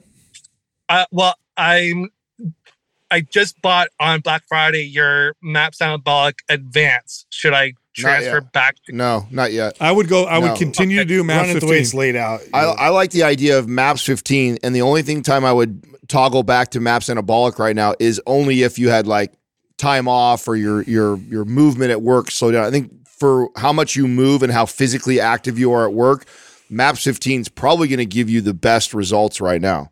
And so I would follow just that. And like Sal said, eat the way you're eating, hit your protein intake like you're doing, and just be patient. And really the sign of body fat percentage staying the same while you're getting stronger is a really good place to be right now. If you start to get stronger, which I am going to estimate that you will. Okay. If you follow MAPS 15 and you hit your protein and you're not eating heavily processed foods and that kind of stuff, right? And you get good sleep, if you're doing that, then what'll probably happen is your body weight will stay the same or go down a little bit, but you'll continue to get stronger. If that happens, you are gold. Mm-hmm. If your weight, if the weight on the bar is going up and your body weight is the same or starts to go down, you're crushing. You're kicking ass. Okay.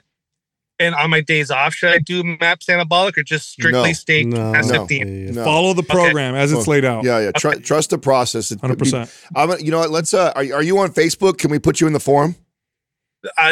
That would be phenomenal. I've heard about this, but yes, absolutely. Yeah. I'm gonna have Doug put you in the private forum, and then I just would love to hear an update from you, say 3 or 4 weeks down the road. Let us know. Yeah, because we're gonna want to change gears at some point to where we start to cut calories. I just don't think cutting calories right now is the best approach. I agree. But at some point we will cut calories, and if you're in the forum and giving us updates every 30 days or so, then we'll be able to better assess when that'll happen. When that should happen. For sure. I will definitely do that. Thank you so much. I just want to say, Sal, I resonate with you because I have a 14-year-old daughter as well. So, I mean, I'm 100% with you. Adam, I'm a big baller. I love basketball. I'm sorry that my Raptors, took out your Warriors in years ago. And Justin, I'm a big paranormal person too, and I've watched both seasons of Ghost Town Terror. So great show. Keep doing what you guys are doing. I love you. Thank you very much for answering my question. Hey, Appreciate thank you, man. Appreciate it, Jamie. Thanks for calling in. Okay, yep. Bye now. When it comes to the pursuit of fat loss, fitness, improving your health, you said something, Adam, that I don't think we do communicate it, but we don't say it directly enough. Patience. Mm-hmm.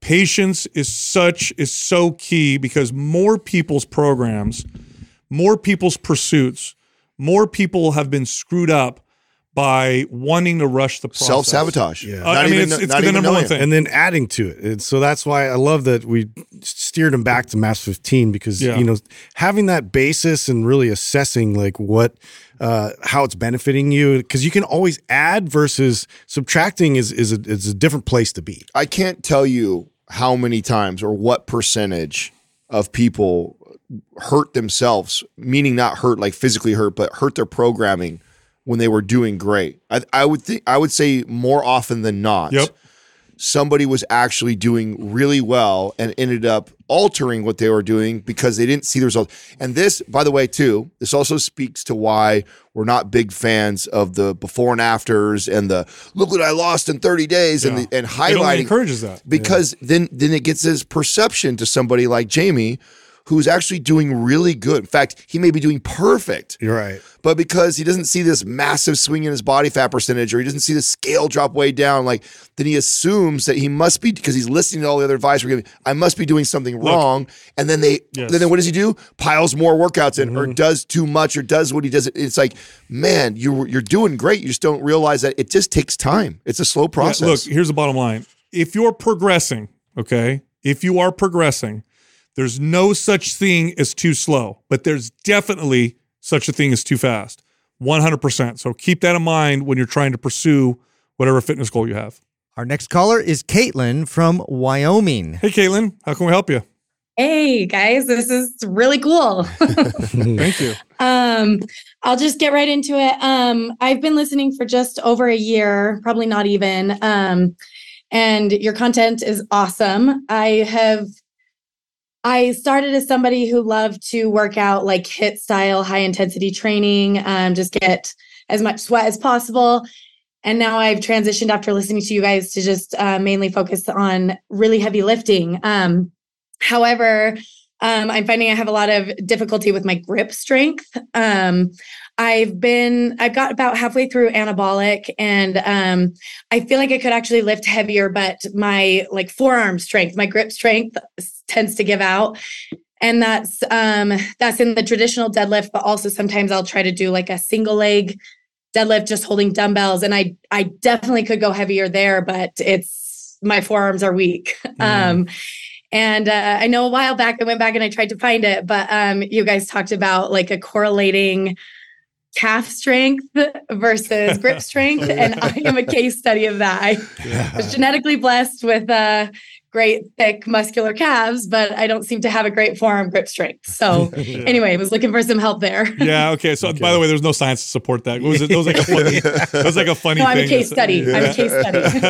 All right. So I'm going to rephrase your question, because people, when they look at the grip, for some reason, they don't put it in the same category as, let's say, other muscles or body parts when doing a lift. So I'm gonna say something that's similar to what you said, but I think it'll highlight the point that I'm trying to make. So, hey, I can squat. I think I could squat way more than I can, but my legs aren't strong enough.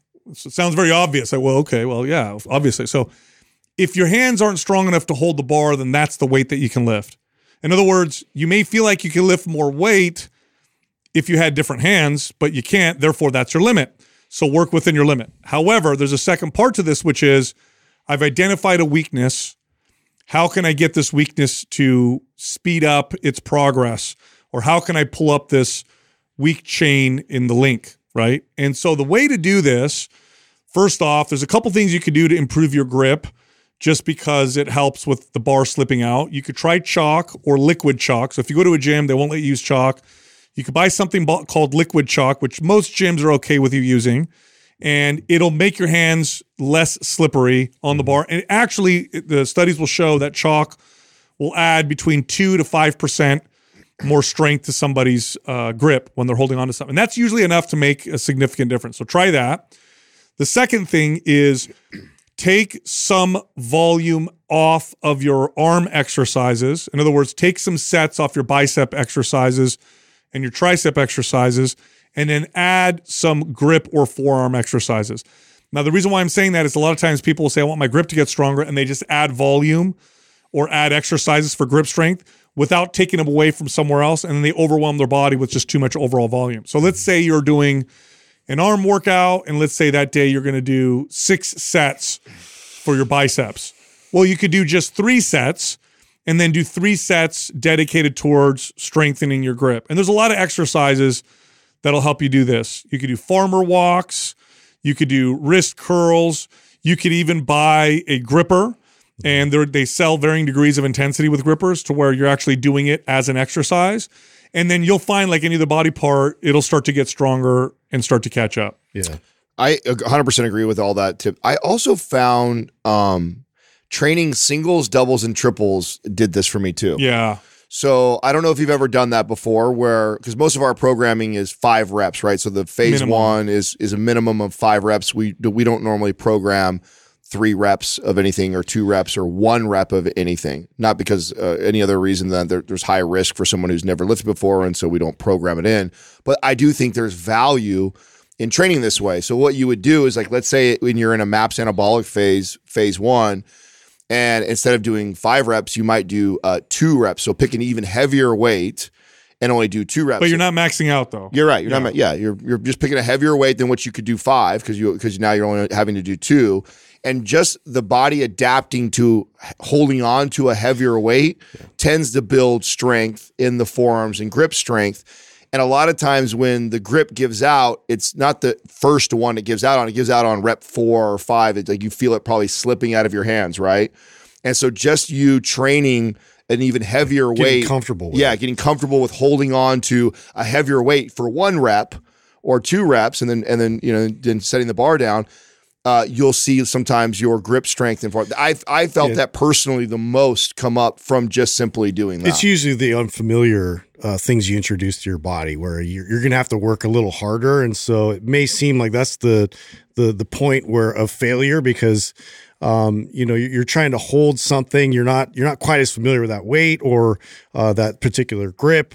And so to train that a little bit more frequently makes a lot of sense, and also too, like the muscle endurance component to that. And we mentioned farmer walks and things like that. We're actually holding something heavy and walking with it.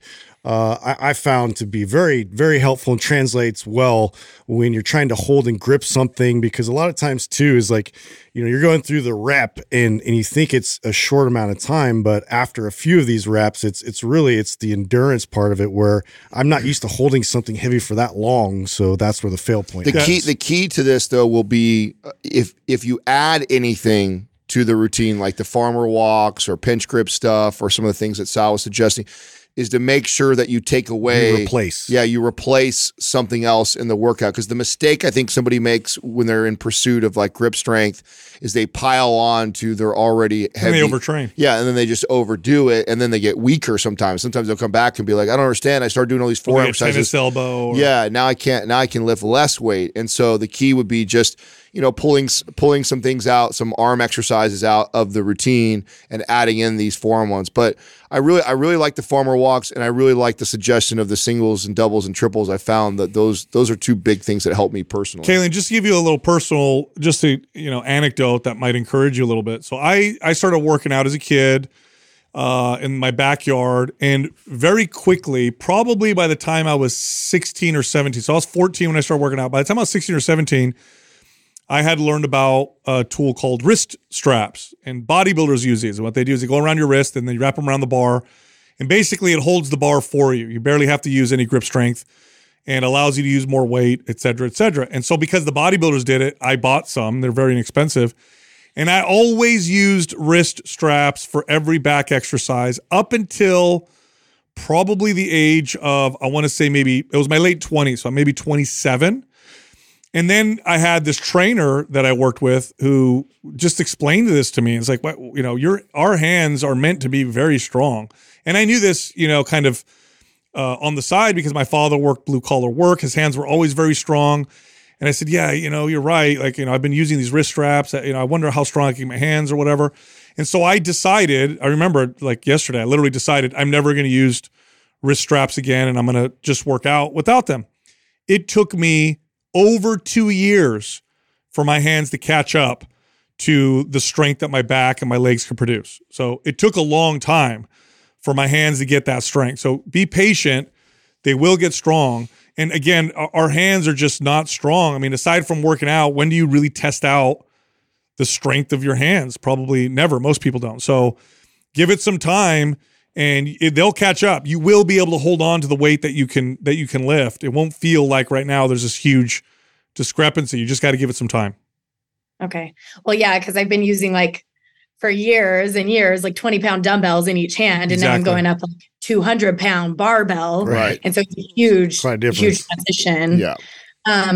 The next question I have is I've seen people do an overhand grip or a flip grip, one overhand, one underhand. Have you found that that's helpful or beneficial in any way? You'll lift more weight with what's called an alternate grip. So one hand forward, one hand back. You will for sure be able to hold on to more weight. There is some risk to it though. And I get a personal anecdote. I trained that way as well when I would deadlift real heavy. I got into the habit of always using the same alternate grip when I would hit my top heavy sets, and I developed an imbalance. So if you use an alternate grip, because you can't hold on to more weight when you deadlift doing this, if you do, always switch it off and make sure you're even on which hand is supinated, which hand is pronated. Otherwise, you will develop an imbalance that'll be all the way up and down the kinetic chain, which is what happened to me. I had my left side was definitely more developed than my right side as a result. The other option is use what's called a hook grip that Olympic lifters use. However, this sucks and it hurts and it takes a long time to get used to. Very difficult. It took me over 2.5 years to really get that mastered. So you can use the alternate grip. Just every set, make sure you alternate it. Don't favor one side. I want to reiterate, just be patient. I mean, you're doing you literally have just kind of made this transition in the last year. I mean, and you're already lifting heavier weights. It'll come. Yeah. Sure. You keep deadlifting and pushing the strength, the grip will come along. You take some of the pieces of advice we're given. It's going to be, I think you're doing phenomenal already. But to your point, for years and years and years, you trained all these light weights and hit style. And for the first time in your life, you're lifting heavy weights and totally you're getting strong. And now the hands just got to catch up, and they will. They will. Yep. By the way, you're pulling over 200 pounds off the floor? Yeah. Great job. Yeah. You went from 20-pound dumbbells to 200 pounds? Yeah, you're doing phenomenal. Yeah. Holy cow. What are the changes in your body from, by the way, just if you don't mind me asking, training the way you did before with all the HIIT stuff or whatever to getting stronger? What have you noticed? Yeah, well, that's been interesting because in anticipation of this call, I kind of stepped on the scale for the first time today in a long time, and my weight is up heavier than it's been in a long time. But, I am in a smaller size jean than I've ever been in. So it's really interesting. It was kind of a weird mind game this morning when I stepped on the scale. I'm like, oh, I haven't seen that number since babies, but the scale's stupid. It is. The scale, So I mean, that's exactly what you want. Would you rather weigh less and look worse, or look better and weigh more? You know what I mean? Who cares? Yeah. Who cares? That happens to every female I've ever trained. I tell them not to weigh themselves. What does your partner say? That's the better question. He loves where I'm at. Yeah. There's the better person to ask that question. And if something happens, there's an accident, you can pick him up now and help him. I know. I came home. I told him I just deadlifted 200 pounds. That's him. That's awesome. I was pretty stoked about that. That's very, great. very cool. Well, thanks for calling in, Caitlin. What program are you following right now of ours? I've been bouncing around just with Matt's Anabolic and then just doing my own thing. Like I said, I'm not. It's new to me, so it's been crazy. I've really liked Anabolic. I haven't gotten all the way through it because I'll run it for a week and then I kind of just go do my own thing, which probably isn't great. Oh, And then I'm Caitlin, going to jump back to it. listen to me. Listen to me. Follow our program all the way through if you want the best results. I'm going to send you another program I think you're going to like. Strong. Yeah. God, you read my mind. I'm going to send you Map Strong. Yeah. Okay, I would love that. Please, can you promise you'll finish it? Otherwise, I'll make you buy it. I won't give it to you for free. I promise. We're going to come for our money later if all we right, find all out right. you're doing some Follow other it. shit. You're going to love it. You're going to love Map Strong. Okay, I would love that. Thank you guys so much. You got it. Thanks for calling him. Okay, thank you. You got it. Yeah, the whole grip thing, it's like, listen, here's the bottom line. There's always a weak link that is going to determine the max weight you can lift. Yeah. Okay? So it doesn't matter what that weak link is, that's the weight you can lift. Yeah. Now, you can add things to make you lift weight, in which case, like I can deadlift X amount of pounds with a belt on. I make sure to tell people that because I take the belt off and the weight goes down a good 30, 40 pounds. So there's always a weak link. That's the determining factor. And unless you don't care about having a balanced body, you don't want strong hands. If you're just strong in the gym, you should evaluate that. Yeah. Yep. I think she's doing a great job. Crushing. And then after we find out that she's not even following the program all the way to a T, I think just her doing that, she's going to see it come up. Oh my God. I love what she said. She's heavier, but in smaller clothes. Yeah. Ladies, pay attention. Yeah. That's perfect. Next caller is Kevin from Nevada. Kevin, how do we join that gang that you're representing? What is that? Dad gang? I don't know. I could be in a gang as a dad. What is that? Yeah, that gang, like the best gang to be in, right, guys? We have to be jumped in or what? How does that work? What's happening, man? You got looks like you got a bunch of questions. So let's start with the most important ones so we can get at least answer those. Okay, yeah, definitely. So for context, I do want to go into really quick. I'll save the thank you for the end because it might be too long. I actually have thank you for each of you, including Doug. So I'll save that to the end. But for context, I am 30 years old. I have 2 kids. And I personally have never started and even touched a barbell until I was 27 years old. More for the ignorance through like my whole family's generation is like, you're going to get hurt from that. That's all we knew.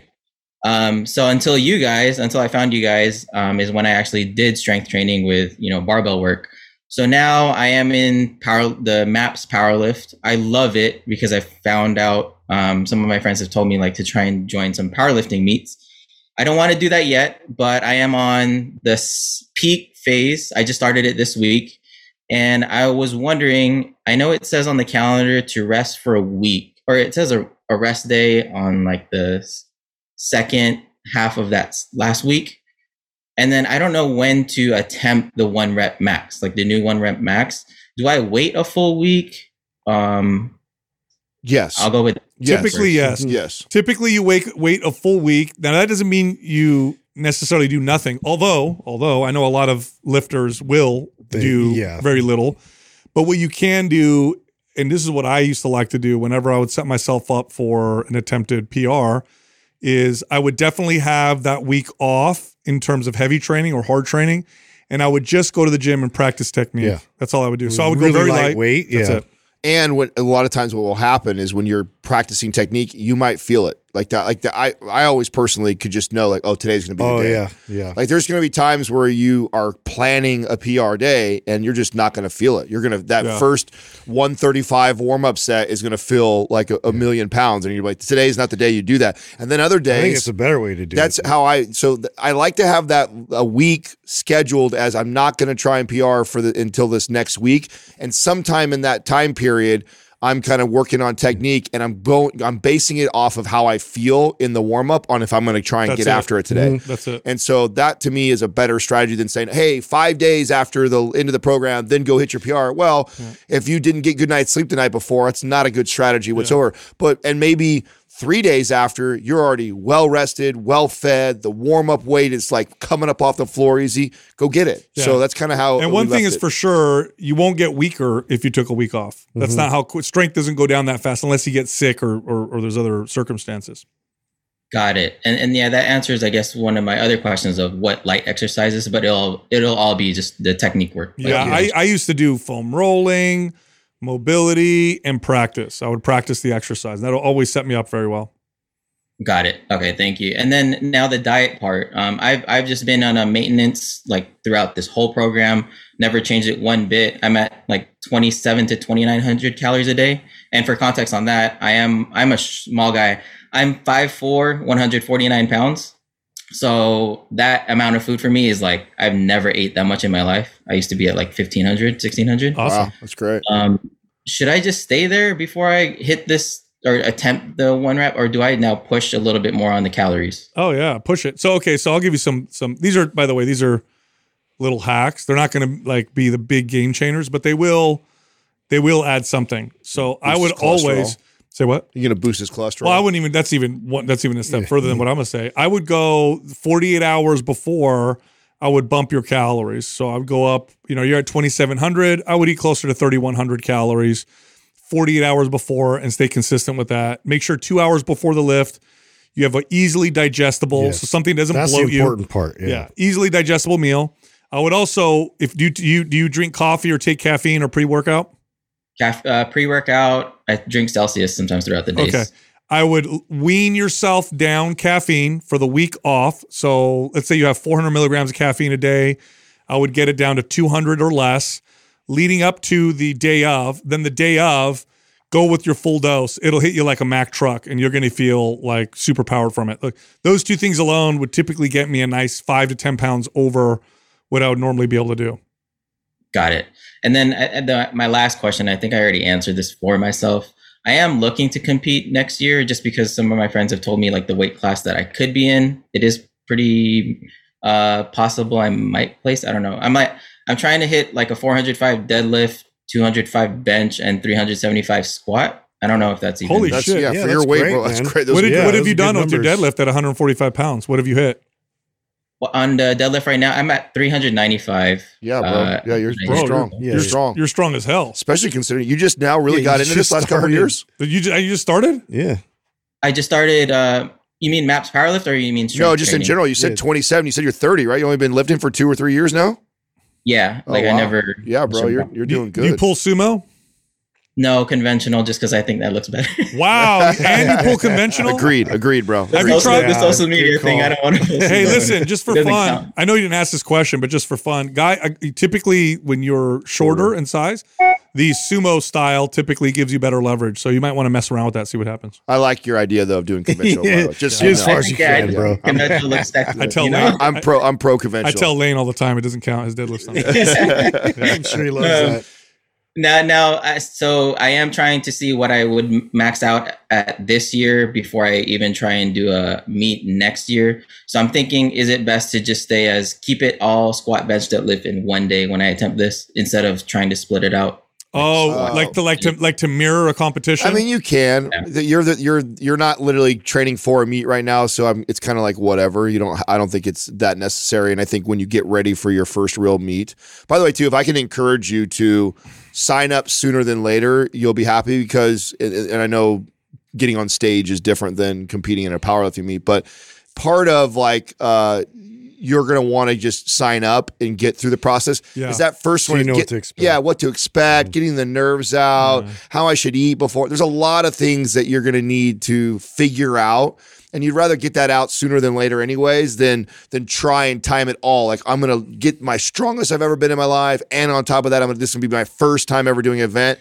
It's like, get the first event jitters out of the way of like, what's it like? I'm the new guy. Takes some of the pressure out of it. Yeah, too, it does. you know? That way, when you go in the second time, you've already got that out, and now so that would be my advice is sooner than later. I do like doing them all three on the same day though, because That's just going to mirror the event. Yeah, and get used to the feel of it. And to be honest with you, when you do each of them separately, there's always a question of which one do I do today, which one do I do tomorrow, which one do I do the day after. Mm-hmm. I would mirror the meet and do them in that order, and take a long break in between your maxes. So, I would do your whatever. You start with your squat. I would wait, 20 minutes before attempting to go for my deadlift, and then same thing. And then my bench, you can maybe not rest as much, but I would give yourself like a couple hours to do all of them. Got it. Okay, thank you. And now it brings me to another question. Adam, you brought up maybe sign up a little bit earlier than waiting till next year fall or something. I was planning on, because of what you guys have helped me understand with body composition change and just reverse dieting, I bought Split because I want to now achieve like the best aesthetic look I've ever had for the summer. I was planning on starting that January, just so it kind of reaches up until summer where you can go swim and you kind of show off what you got. Yeah. is that going to hurt me and affect the strength to try and do that, then go back into powerlift? No. It'll only help you. No, Yeah. And honestly, right now, you're just hearing your numbers already. You're already at strength. You're not going to go embarrass yourself. You're going to do well. Yeah. Whether you win or not your first time, who cares? Go. I would sign up, go do it. No matter what you're programming right now, like you're already strong enough in those lifts that you're going to go have a good experience. Whether you go win or not, I think you're going to have a good experience. And so I would go sign up for that no matter where I'm kind of at and what type of program I'm following, get that out of the way. And then when you're like, okay, now that I know what this is going to be like, you go, I'm going to pick this date. I'm going to follow the program 3 months before. And then you could really like dial it all in. And during that process, running split to interrupt it in the middle is it's only a good idea. It's only going to help you. Yeah. Awesome. Okay. Yep. Thank you guys. Yep. Now, I do want to do the thank you before I get off of here, if I can. Sure. And now this is to each of you. Before I even start the thank you though, I want to give context on this. I mentioned I'd never started strength training until 27 years old, again, from ignorance and really from embarrassment. My insecurity is being small. I hated even trying to walk into the gym. All I did was play basketball. But when I would pass the strength training part, I would see, of course, like I'm small, I'm a guy. I see girls like doing lifts and I'm like, there's no freaking way I can do this. So I'll just like walk by. Bench would always scare the crap out of me because I see, I'm like, what the hell? Like, what am I going to do? Like try and lift up that barbell. And if I like, I don't know, commit suicide with my neck, like I don't want to even do that. So all I knew was, do you guys know Mike Chang, Six Pack Shorts? Yeah, Mike Chang. Yeah. Wow. Yeah, I do. That's all I knew back then. So hit training, I would think I would have Mike Chang's aesthetic. Never would have that. I would much more have like of a Smurf body, if you can say. It did not look good. I'm short, so it did not look good. So here's what I did. I actually heard of you guys back in like 2016. I didn't really listen. I was just like, I was listening, but I didn't hear anything. Then I heard something about like, go to a trainer. I went to Lifetime Fitness because my ignorance is like, go to the most expensive gym. I'm probably going to definitely get results. I'm paying a lot. I went to this trainer. I told this trainer I want to look like Manny Pacquiao in like 6 months. Wow. Said, got it. I'll do it. He put me on this, like, I was already eating maybe 1,600 calories. He got me like 300 less calories a day. Made me not eat carbs, told me when I go to the bathroom, just like be ready. It's going to be like liquid. I felt like crap. Wow. So I was traumatized. And again, now I was like 25 years old at the time, finally trying to do something else than basketball. Again, I only heard of you guys or started listening to you guys again because I was going to have my first kid, my son. And I was embarrassed internally. I would never feel proud of myself. I was embarrassed because I could barely even pick up my nephews like for a long period of time. So I was like, oh, hell no, I'm not going to be a dad that can't even pick up his own son. And here I am looking like I'm like an 8th grader. I look like I'm probably like Justin's kid. Like there's no way. I don't want to be like that. Now, I do want to thank you guys big time. This is the thank you. I've never been more proud of myself. And I never knew that I would even have this kind of feeling. Not only as being strong, like I feel super strong now. I've never thought at 30 is when I can even still continue to grow. And then as far as strength or doing this kind of training, I would post this on social media. I didn't know this would naturally, like, I've never met more friends. So I know Sal, you always mentioned like the gym space is probably the most friendly space. Yep. I've met more people because of this, never got more respect, never got more close to so many people that are like growth minded. Met so many other people that are parents trying to do the same damn thing. So it's crazy. And I want to thank you guys for that big time. It's awesome. It's amazing, man. I definitely want to say this. Now this has to go away from the fitness. Thank you. But I never realized what you guys would have done for me in my mindset is you guys helped me redefine these things. And these are important to me because my wife and I are kind of traumatized by hearing this so many times.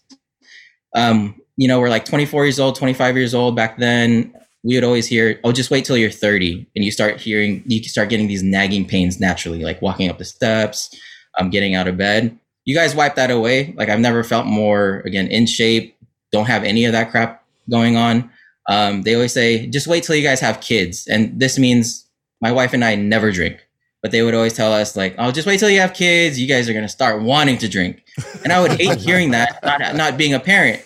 Now that I'm a parent, I'm like, you guys are freaking ridiculous. I think it's just probably their perspective on having kids. Sadly, I don't want to have any kind of perspective on that.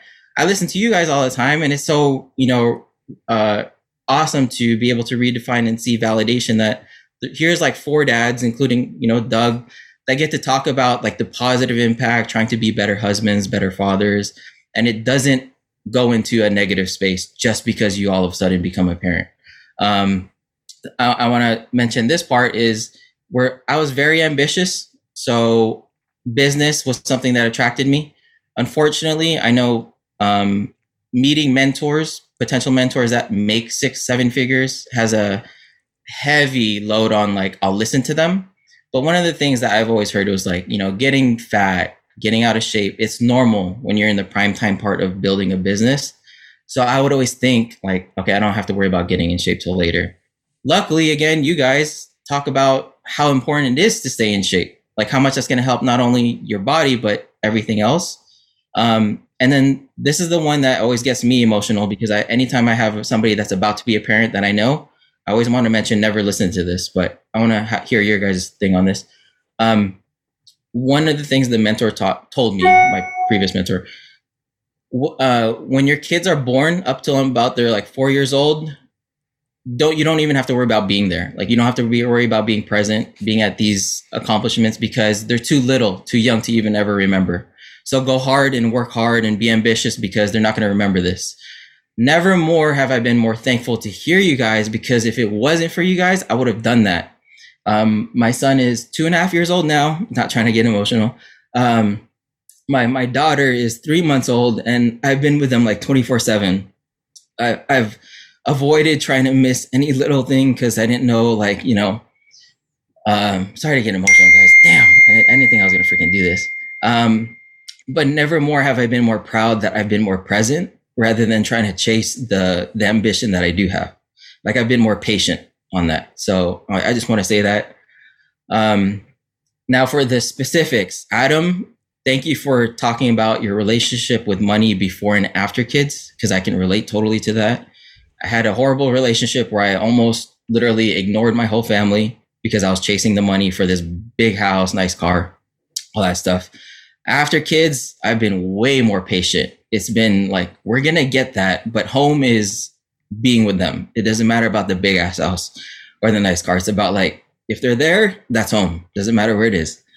Sal, you mentioned it on like 2 episodes ago. You were talking about like your genuine admiration for kids when you had kids with your previous wife, and then you said you'd probably never have kids until you found out you're about to have a kid, and you're like, oh damn, I actually do want kids. I relate to that totally because I've always wanted kids, even when we were super young, my wife and I. And never more have I been known or been more confident of like, yeah, I want to be a dad till now because we have 2 kids. We have the boy and girl. We said no more, but there is like that itch. I'm like, damn, like I do want more kids. I know we agreed on like, no more, but I'm like, do it. And I freaking love them. I love them. So I'm trying not to, but I keep telling my wife just jokes here and there, like maybe we can have more. Justin, thank you for this because your humility as far as being, when I used to listen to you guys the first time, I would always hear Adam and Sal talk like a lot, right? So I'd always be thinking like, dang, Justin is pretty quiet. I know he talks here and there, but I want to thank you for being like who you say you are. Not that Sal and Adam, you're not, but Justin, like when you say you really observe, sit back and don't need to talk, like you really do that. It doesn't matter if you guys just had Jim Quick on, like, doesn't matter who the hell you guys have on the podcast. You genuinely like don't have that ego to have to pursue that. You have to have the spotlight. And I love that because I feel like I'm like that. There was a time where I'm like, damn, maybe I have to change. And I do have to like talk a lot more. But you've helped me, revalidate that you don't have to be like that. And I want to say this, Justin, I'm going to try not to get emotional here because I'm going to talk about my dad. You remind me the most about my dad because you talk about being at your kids' games. You talk about how it is sometimes your kid has no idea how tired you are. Sometimes there was a time you mentioned you had to volunteer and you basically became the main guy of volunteering to set up all this stuff. That was my dad, Mr. like do it all, be there all the time. And I didn't know at that time how special that was until now. I freaking brag about my dad all the time about like, I want to be like that because my dad was like that for me. And I would talk about all the time. He was at the basketball games. He was the one at the practice, like even trying to shove me, like, even trying to check me. And he's like, 60 years old doing that. And I just want to say, Justin, you always, every single time I hear about you talking about your son, it always brings back to me appreciating my dad more. So thank you for that. Thank you. And then Doug, I know I can't see you, but I just have to say this. Ever since I've been hooked on you guys, any family or friend that has like reached out and been like, how the hell, like, is this legit? I wouldn't even show you three because it's like, kind of obvious. As host, I'm like, yeah, you guys better be fit, right? As hosts of fitness. I always talk about Doug because I'm like, okay, these guys are fit, but let me talk to you guys about, the behind the scenes, like the producer.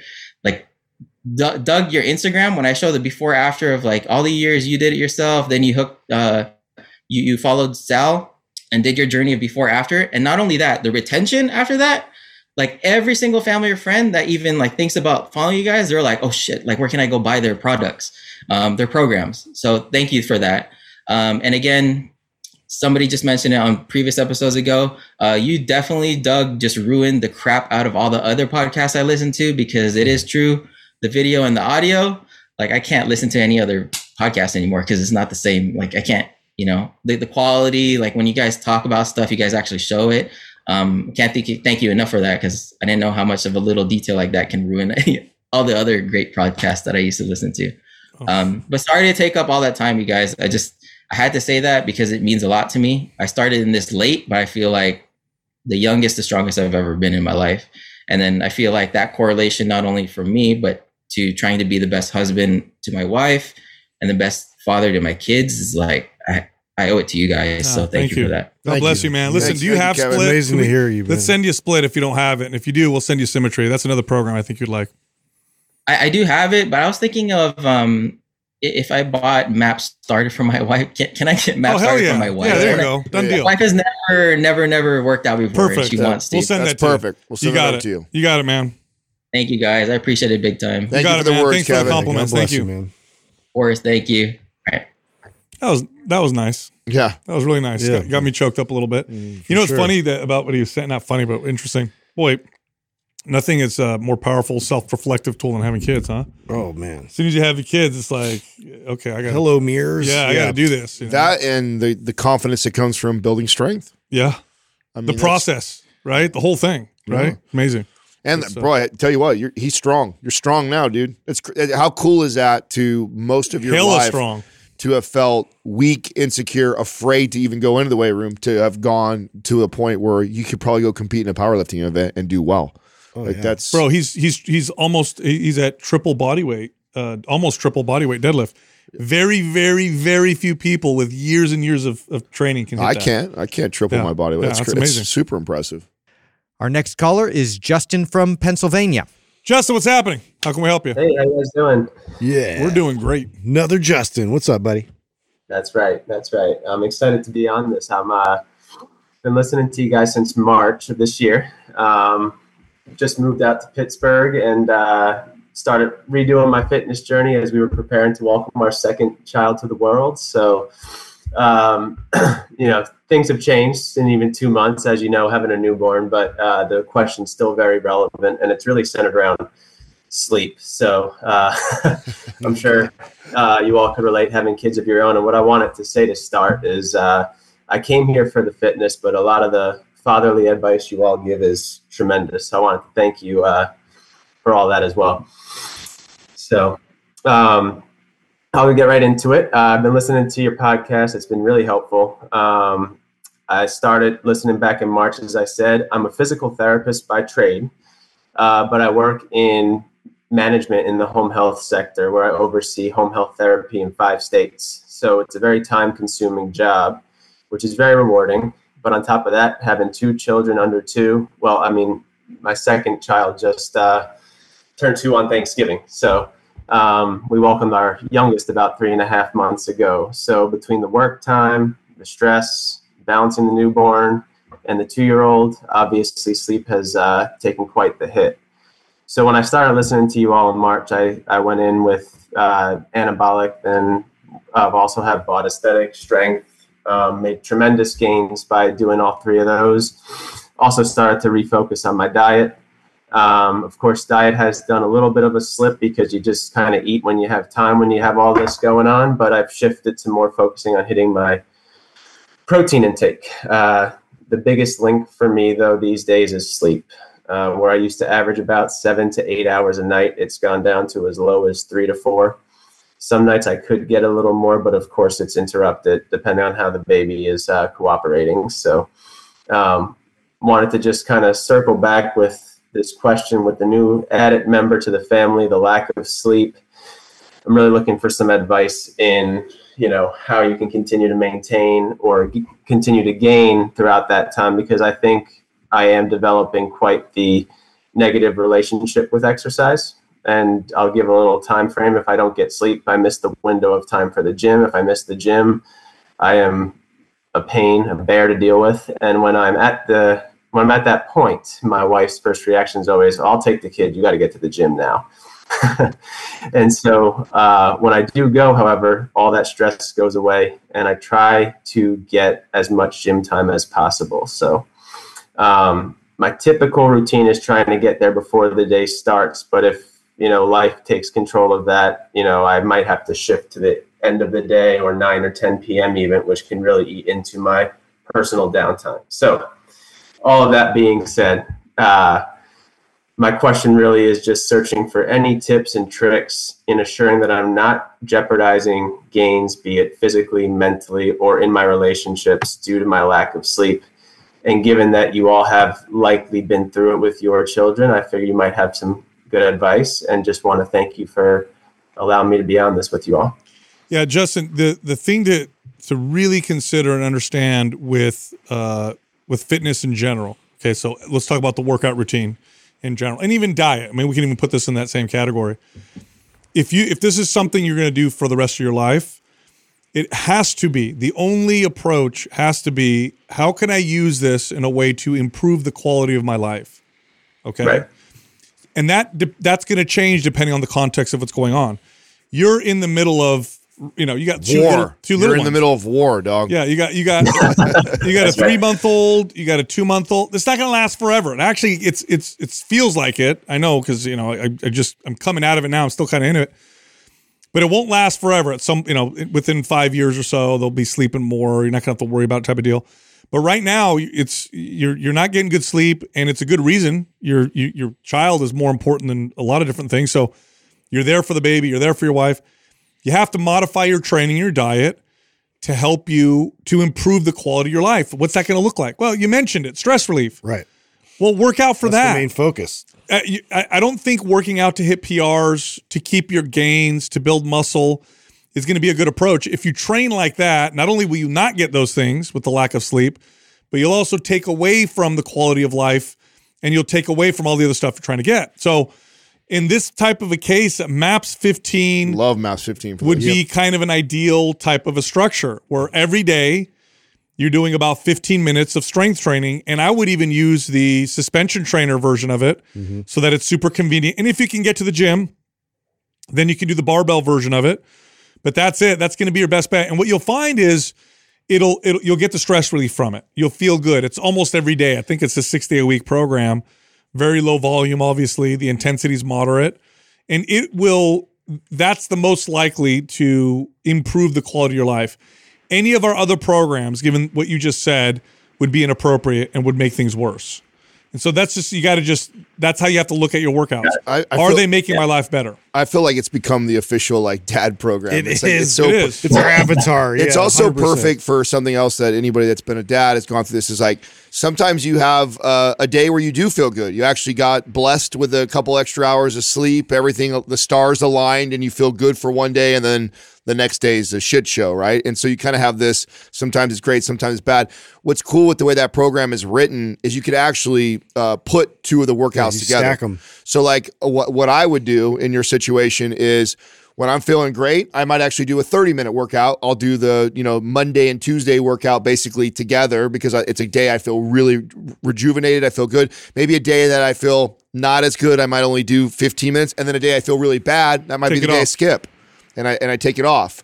So and so it's very modifiable because of you're only really doing 2 major exercises every day, and we alternate them so that you could literally do Monday and Tuesday together or how they're laid out. And so I just think that, and to Sal's point, at this point right now, you don't want to be like concerned about, oh, am I still hanging on to my strength and PRs, and do I still look ripped? It doesn't make any sense. The biggest thing that I heard you say, which is I think we're all very similar, we all have this in common, is like, I'm just a better man when I'm training and I'm getting to the gym. I'm more helpful as a husband. I'm a better father. I'm in a better mood. And so if that's the truth and that's really why I'm doing it and what motivates me, then who gives a shit if I'm not squatting as much as what I was squatting 7 months ago, or I don't look quite as good as I did when I was getting on? Who cares? As long as I'm getting in there, I'm doing these movements that I know are supporting me and helping me.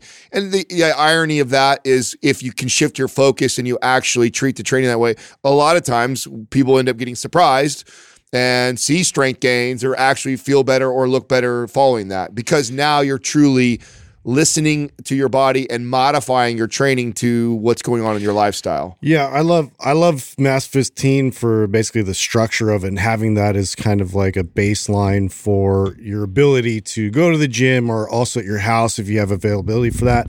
But for me, really too, on top of that is just having things set up around my house. So I don't want to let my stress well up to the point where it's like, oh, I have to, I feel like I have to get out and I have to go do this workout just to regain my sanity or whatever. Like, before that boiling point, I'm going to have my pull-up bar in the doorway, or I'm going to have my TRX, or I'm going to have a heavy kettlebell. And just stress relief. And just go through the exercise, the movement. Your muscles need that expression. And if you know that that's a way that it tampers down, it lowers that stress, just having that kind of around the house and accessible, and two, what you're going to find with that approach as well, in complement with MAPS 15 and the structure of it, it'll actually enhance you in terms of like maintaining that lean muscle mass and what you already have. Yeah, that's it, man. Any of our other programs, you're not going to see good progress. You're not going to feel good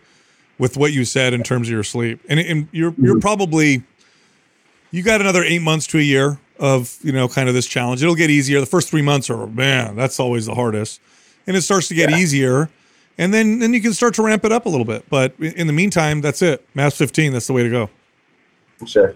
Yeah, I mean, it's crazy to think, this is kind of what I do for a living, teaching a sedentary, elderly lifestyle people, and I have to hear it from myself. We always say PTs are our own worst enemies. And always. And I think I'm in my own head trying to get through all this. But yeah, it's really helpful information. And I think, it's something that I got to come to terms with. Just can't dedicate that much time at structured hours. And then once I get past that, and maybe this is the program that I need. So once I really you start, appreciate that. Listen, Justin, once you start to feel better from training appropriately right now, which again could be as little as 15 minutes, 10 minutes a day.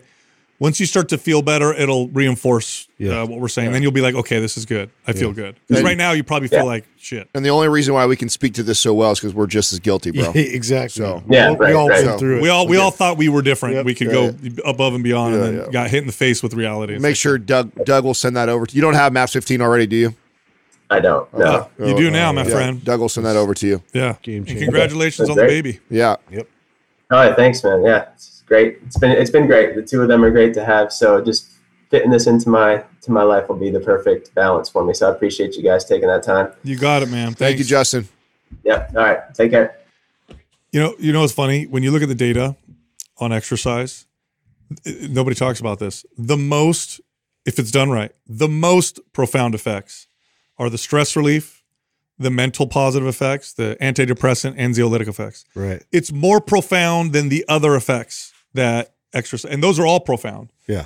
But those are the most, if you do People it right. don't even really talk about that. No, because everybody focuses on the body stuff, and then they miss out on that. So nobody uses exercise as the it's like you have this amazing Swiss Army knife with 15 different top of the line tools, and you're only ever using the screwdriver. So you need to hammer something in, screwdriver. You need to do screwdriver. You never pull out the other parts that are so effective at all these other things. That's what exercise is. It's not just for building muscle. It's not just for burning body fat. It does all these amazing things. Just pull out those other parts and use it that way and watch what happens. Yeah, I mean, I think he's going to see actually really good results. So do I. I think that he can just relate to the same. And we all went through this. I think we all, we sit here all day and tell everybody else how to do things, and then we go and do the same bullshit where we're just like, I can handle still an hour workout. Yeah. It's like, well, should I? I'm going to make it work. Yeah. Nope. Look, if you love the show, head over to mindpumpfree.com and check out all of our free fitness guides. You can find a lot on that page, and they all cost nothing. You can also find all of us on Instagram. Justin is at mindpumpjustin. I'm at mindpumpdestefano. Adam is at mindpumpadam. Thank you for listening to Mind Pump. If your goal is to build and shape your body, dramatically improve your health and energy, and maximize your overall performance, check out our discounted RGB Super Bundle at mindpumpmedia.com. The RGB Super Bundle includes MAPS Anabolic, MAPS Performance, and MAPS Aesthetic.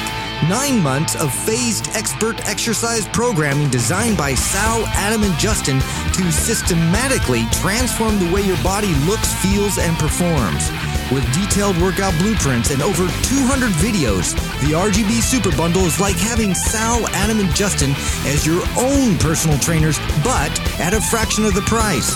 The RGB Super Bundle has a full 30-day money-back guarantee, and you can get it now plus other valuable free resources at mindpumpmedia.com. If you enjoy this show, please share the love by leaving us a 5-star rating and review on iTunes and by introducing Mind Pump to your friends and family. We thank you for your support, and until next time, this is Mind Pump.